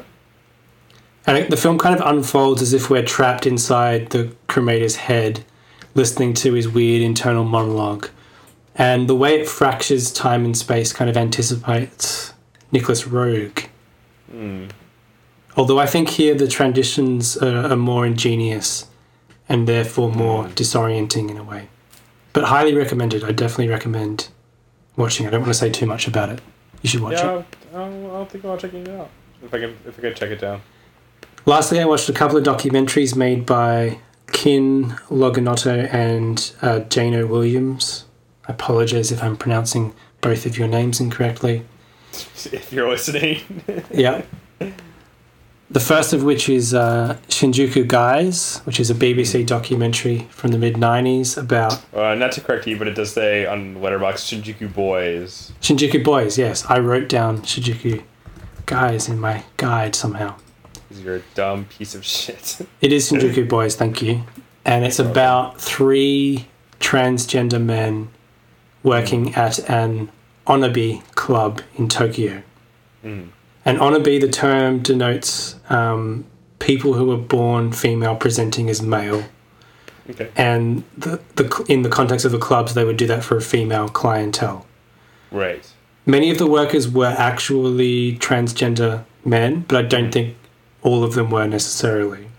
Some of them are it's more like female impersonation or male impersonation. But certainly the focus of the documentary are Is people who identify as men. Or non-binary in the case of one of them. Right. And it's quite a short documentary. It's just about an hour. How did you watch it? On DVD. My brother had a copy of it. Oh. And That sounds interesting for sure. It's highly recommended. They're very frank they're very frank in just talking about themselves and their sex lives. And how they identify and all those sort of issues. It feels quite ahead of its time, to be honest. And it packs so much into an hour, and I found it very moving and very powerful and absolutely worth seeking out if you can. Yeah, that sounds intriguing. And finally, I watched their other film, which they made in the year 2000, Gayer Girls, which is about a professional female wrestling school and the very strenuous and violent training regime that goes into preparing. There's a lot of kind of unsettling training scenes where the sort of the woman who is controlling or is sort of the head of the school, at least from a training perspective, practices the sort of tough love philosophy to try and get them ready for the professional arena. And it's like Foxcatcher. And she talks about the fact that... Wow. I don't know what you're talking about. I just said, There's just something so dismissive about that I thought was really funny. She's like, yeah. We'll get to Foxcatcher. You're a fucking Foxcatcher? Come on. We'll get to Foxcatcher. Never saw. Give me a moment. Okay, go ahead. And she talks about the fact that she passes on the techniques that she learned from her abusive father. Oh my gosh. Which is kind of concerning. Yeah. And you see people like leave and triumph and whatever. I prefer Shinjuku Boys. I thought that was a better documentary, but Gay Girls is definitely really interesting as well. Especially if you have some interest in wrestling, which I don't. I don't either. So I used to listen to a wrestling podcast back when my brain was broken. Good for you. Well then, my friend, that is all my bonus features. Drag on forever, I'll be fine. Drag on forever, anytime. 3, 2, 1, go! So Hugh, I assume that you think that you know what I'm going to talk about on this specific segment of Drag On Forever. I have an idea. What do you think I'm going to talk about? So Hugh, I could torment you with more talk about my favorite TV show of all time, Neon Genesis Evangelion, or my second favorite TV show of all time, on cinema at the cinema. Mm-hmm. But instead, I'll spare you. I'm going to talk about a new video game I've been playing recently. It's called Control. Why are you laughing? Okay, yeah, Control, got it. It is by Remedy Software, who's best known for... I assume the game that you know them for is Max Payne. Mm-hmm. Have you played this or heard of that? I've heard of it.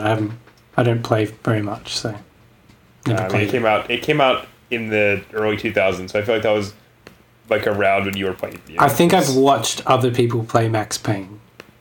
I'll give you that that's much. sort of a kind of seminal, like Mark Wahlberg film. Noir, yeah, Mark Wahlberg film. Noir video game brought the concept of like bullet time into video gaming. It did. But And it has never left since. Yep. But who cares? Remedy's kind of interesting because they're Finnish. Not a lot of Finnish game developers. But I best know them for this game that came out in the Xbox 360 called Alan Wake. Destroyed the sort of this weird I do know that too. Stephen Kingish story that I really, really loved when I was a teenager. It has this really compelling mechanic where it's sort of you think it's going to be sort of a standard like third-person shooter game, but the mechanic that you use to fight the enemies, you have to shine a flashlight on them before you can damage them with conventional means. And at least it's a really tense gameplay and has this great sort of atmosphere. So it's basically Luigi's Mansion. No, because Luigi's Mansion, the end result of you knocking their health down is sucking them up into a vacuum. That's basically an academic difference. So, it is somewhat similar to Luigi's Mansion. I'll grant you that. Yes. Have you played Luigi's Mansion? Nope. Oh, okay. Anyway, so I really love this game. Which game? Control or Alan Wake? Alan Wake. And then Remedy, the next game that they made after this was a game called Quantum Break. It's this weird sort of experimental half game, half TV show, which I didn't see. Starring Australia's own Dominic Monaghan. Yep. Who was also in? Oh wait, the Lord of the Rings. Oh no, Australian. No, sorry. I was thinking of a different project. You dumb piece of shit. Thought I was good. I thought I was getting ahead of you. I was like, I'm all over this. No, what were you thinking of? No, you know that one that it was the same thing where it was a video game and a TV show at the same time. Oh, yeah. It was like an MMO. What's it called? It's like a sci-fi show. It was a sci-fi show, yeah. Oh my god, I cannot remember the name of it. It doesn't matter. No, I've seen footage of the Quantum Break thing with Sean Ashmore from Animorphs. Yeah. And Iceman. And Iceman, anyway, yeah. So, who cares? But that game only came out for the Xbox One, which I do not own. And I was kind of interested in playing it, but also the TV aspect sounded uninteresting. But Indeed. they recently released a month ago a game called Control, which I've only played an hour or two of, so I don't really have that much to say about it, which is why I bought into the history of Remedy. Well, you only have a minute left. It has a similar sort of vibe to Alan Wake. God, what was the name of that fucking game?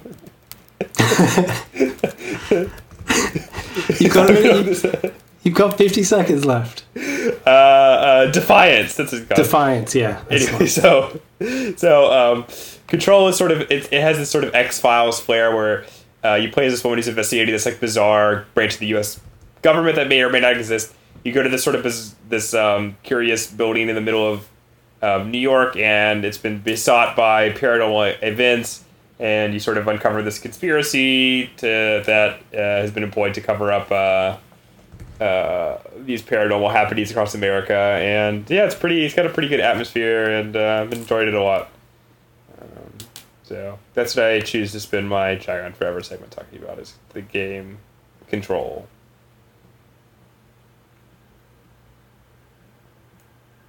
How many more seconds do I have left? Done. Project A plus, that was Project A plus. Project A plus, that was Project A. Plus. Project A plus, featuring the both of us. Project A plus, now it's time to say thanks very much.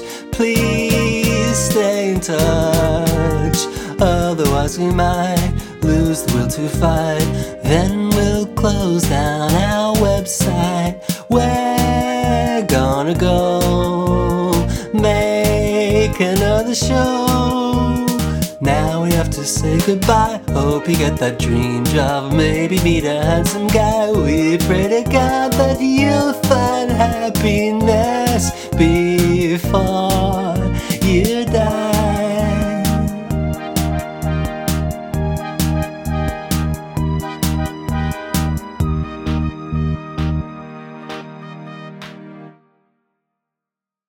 Of brown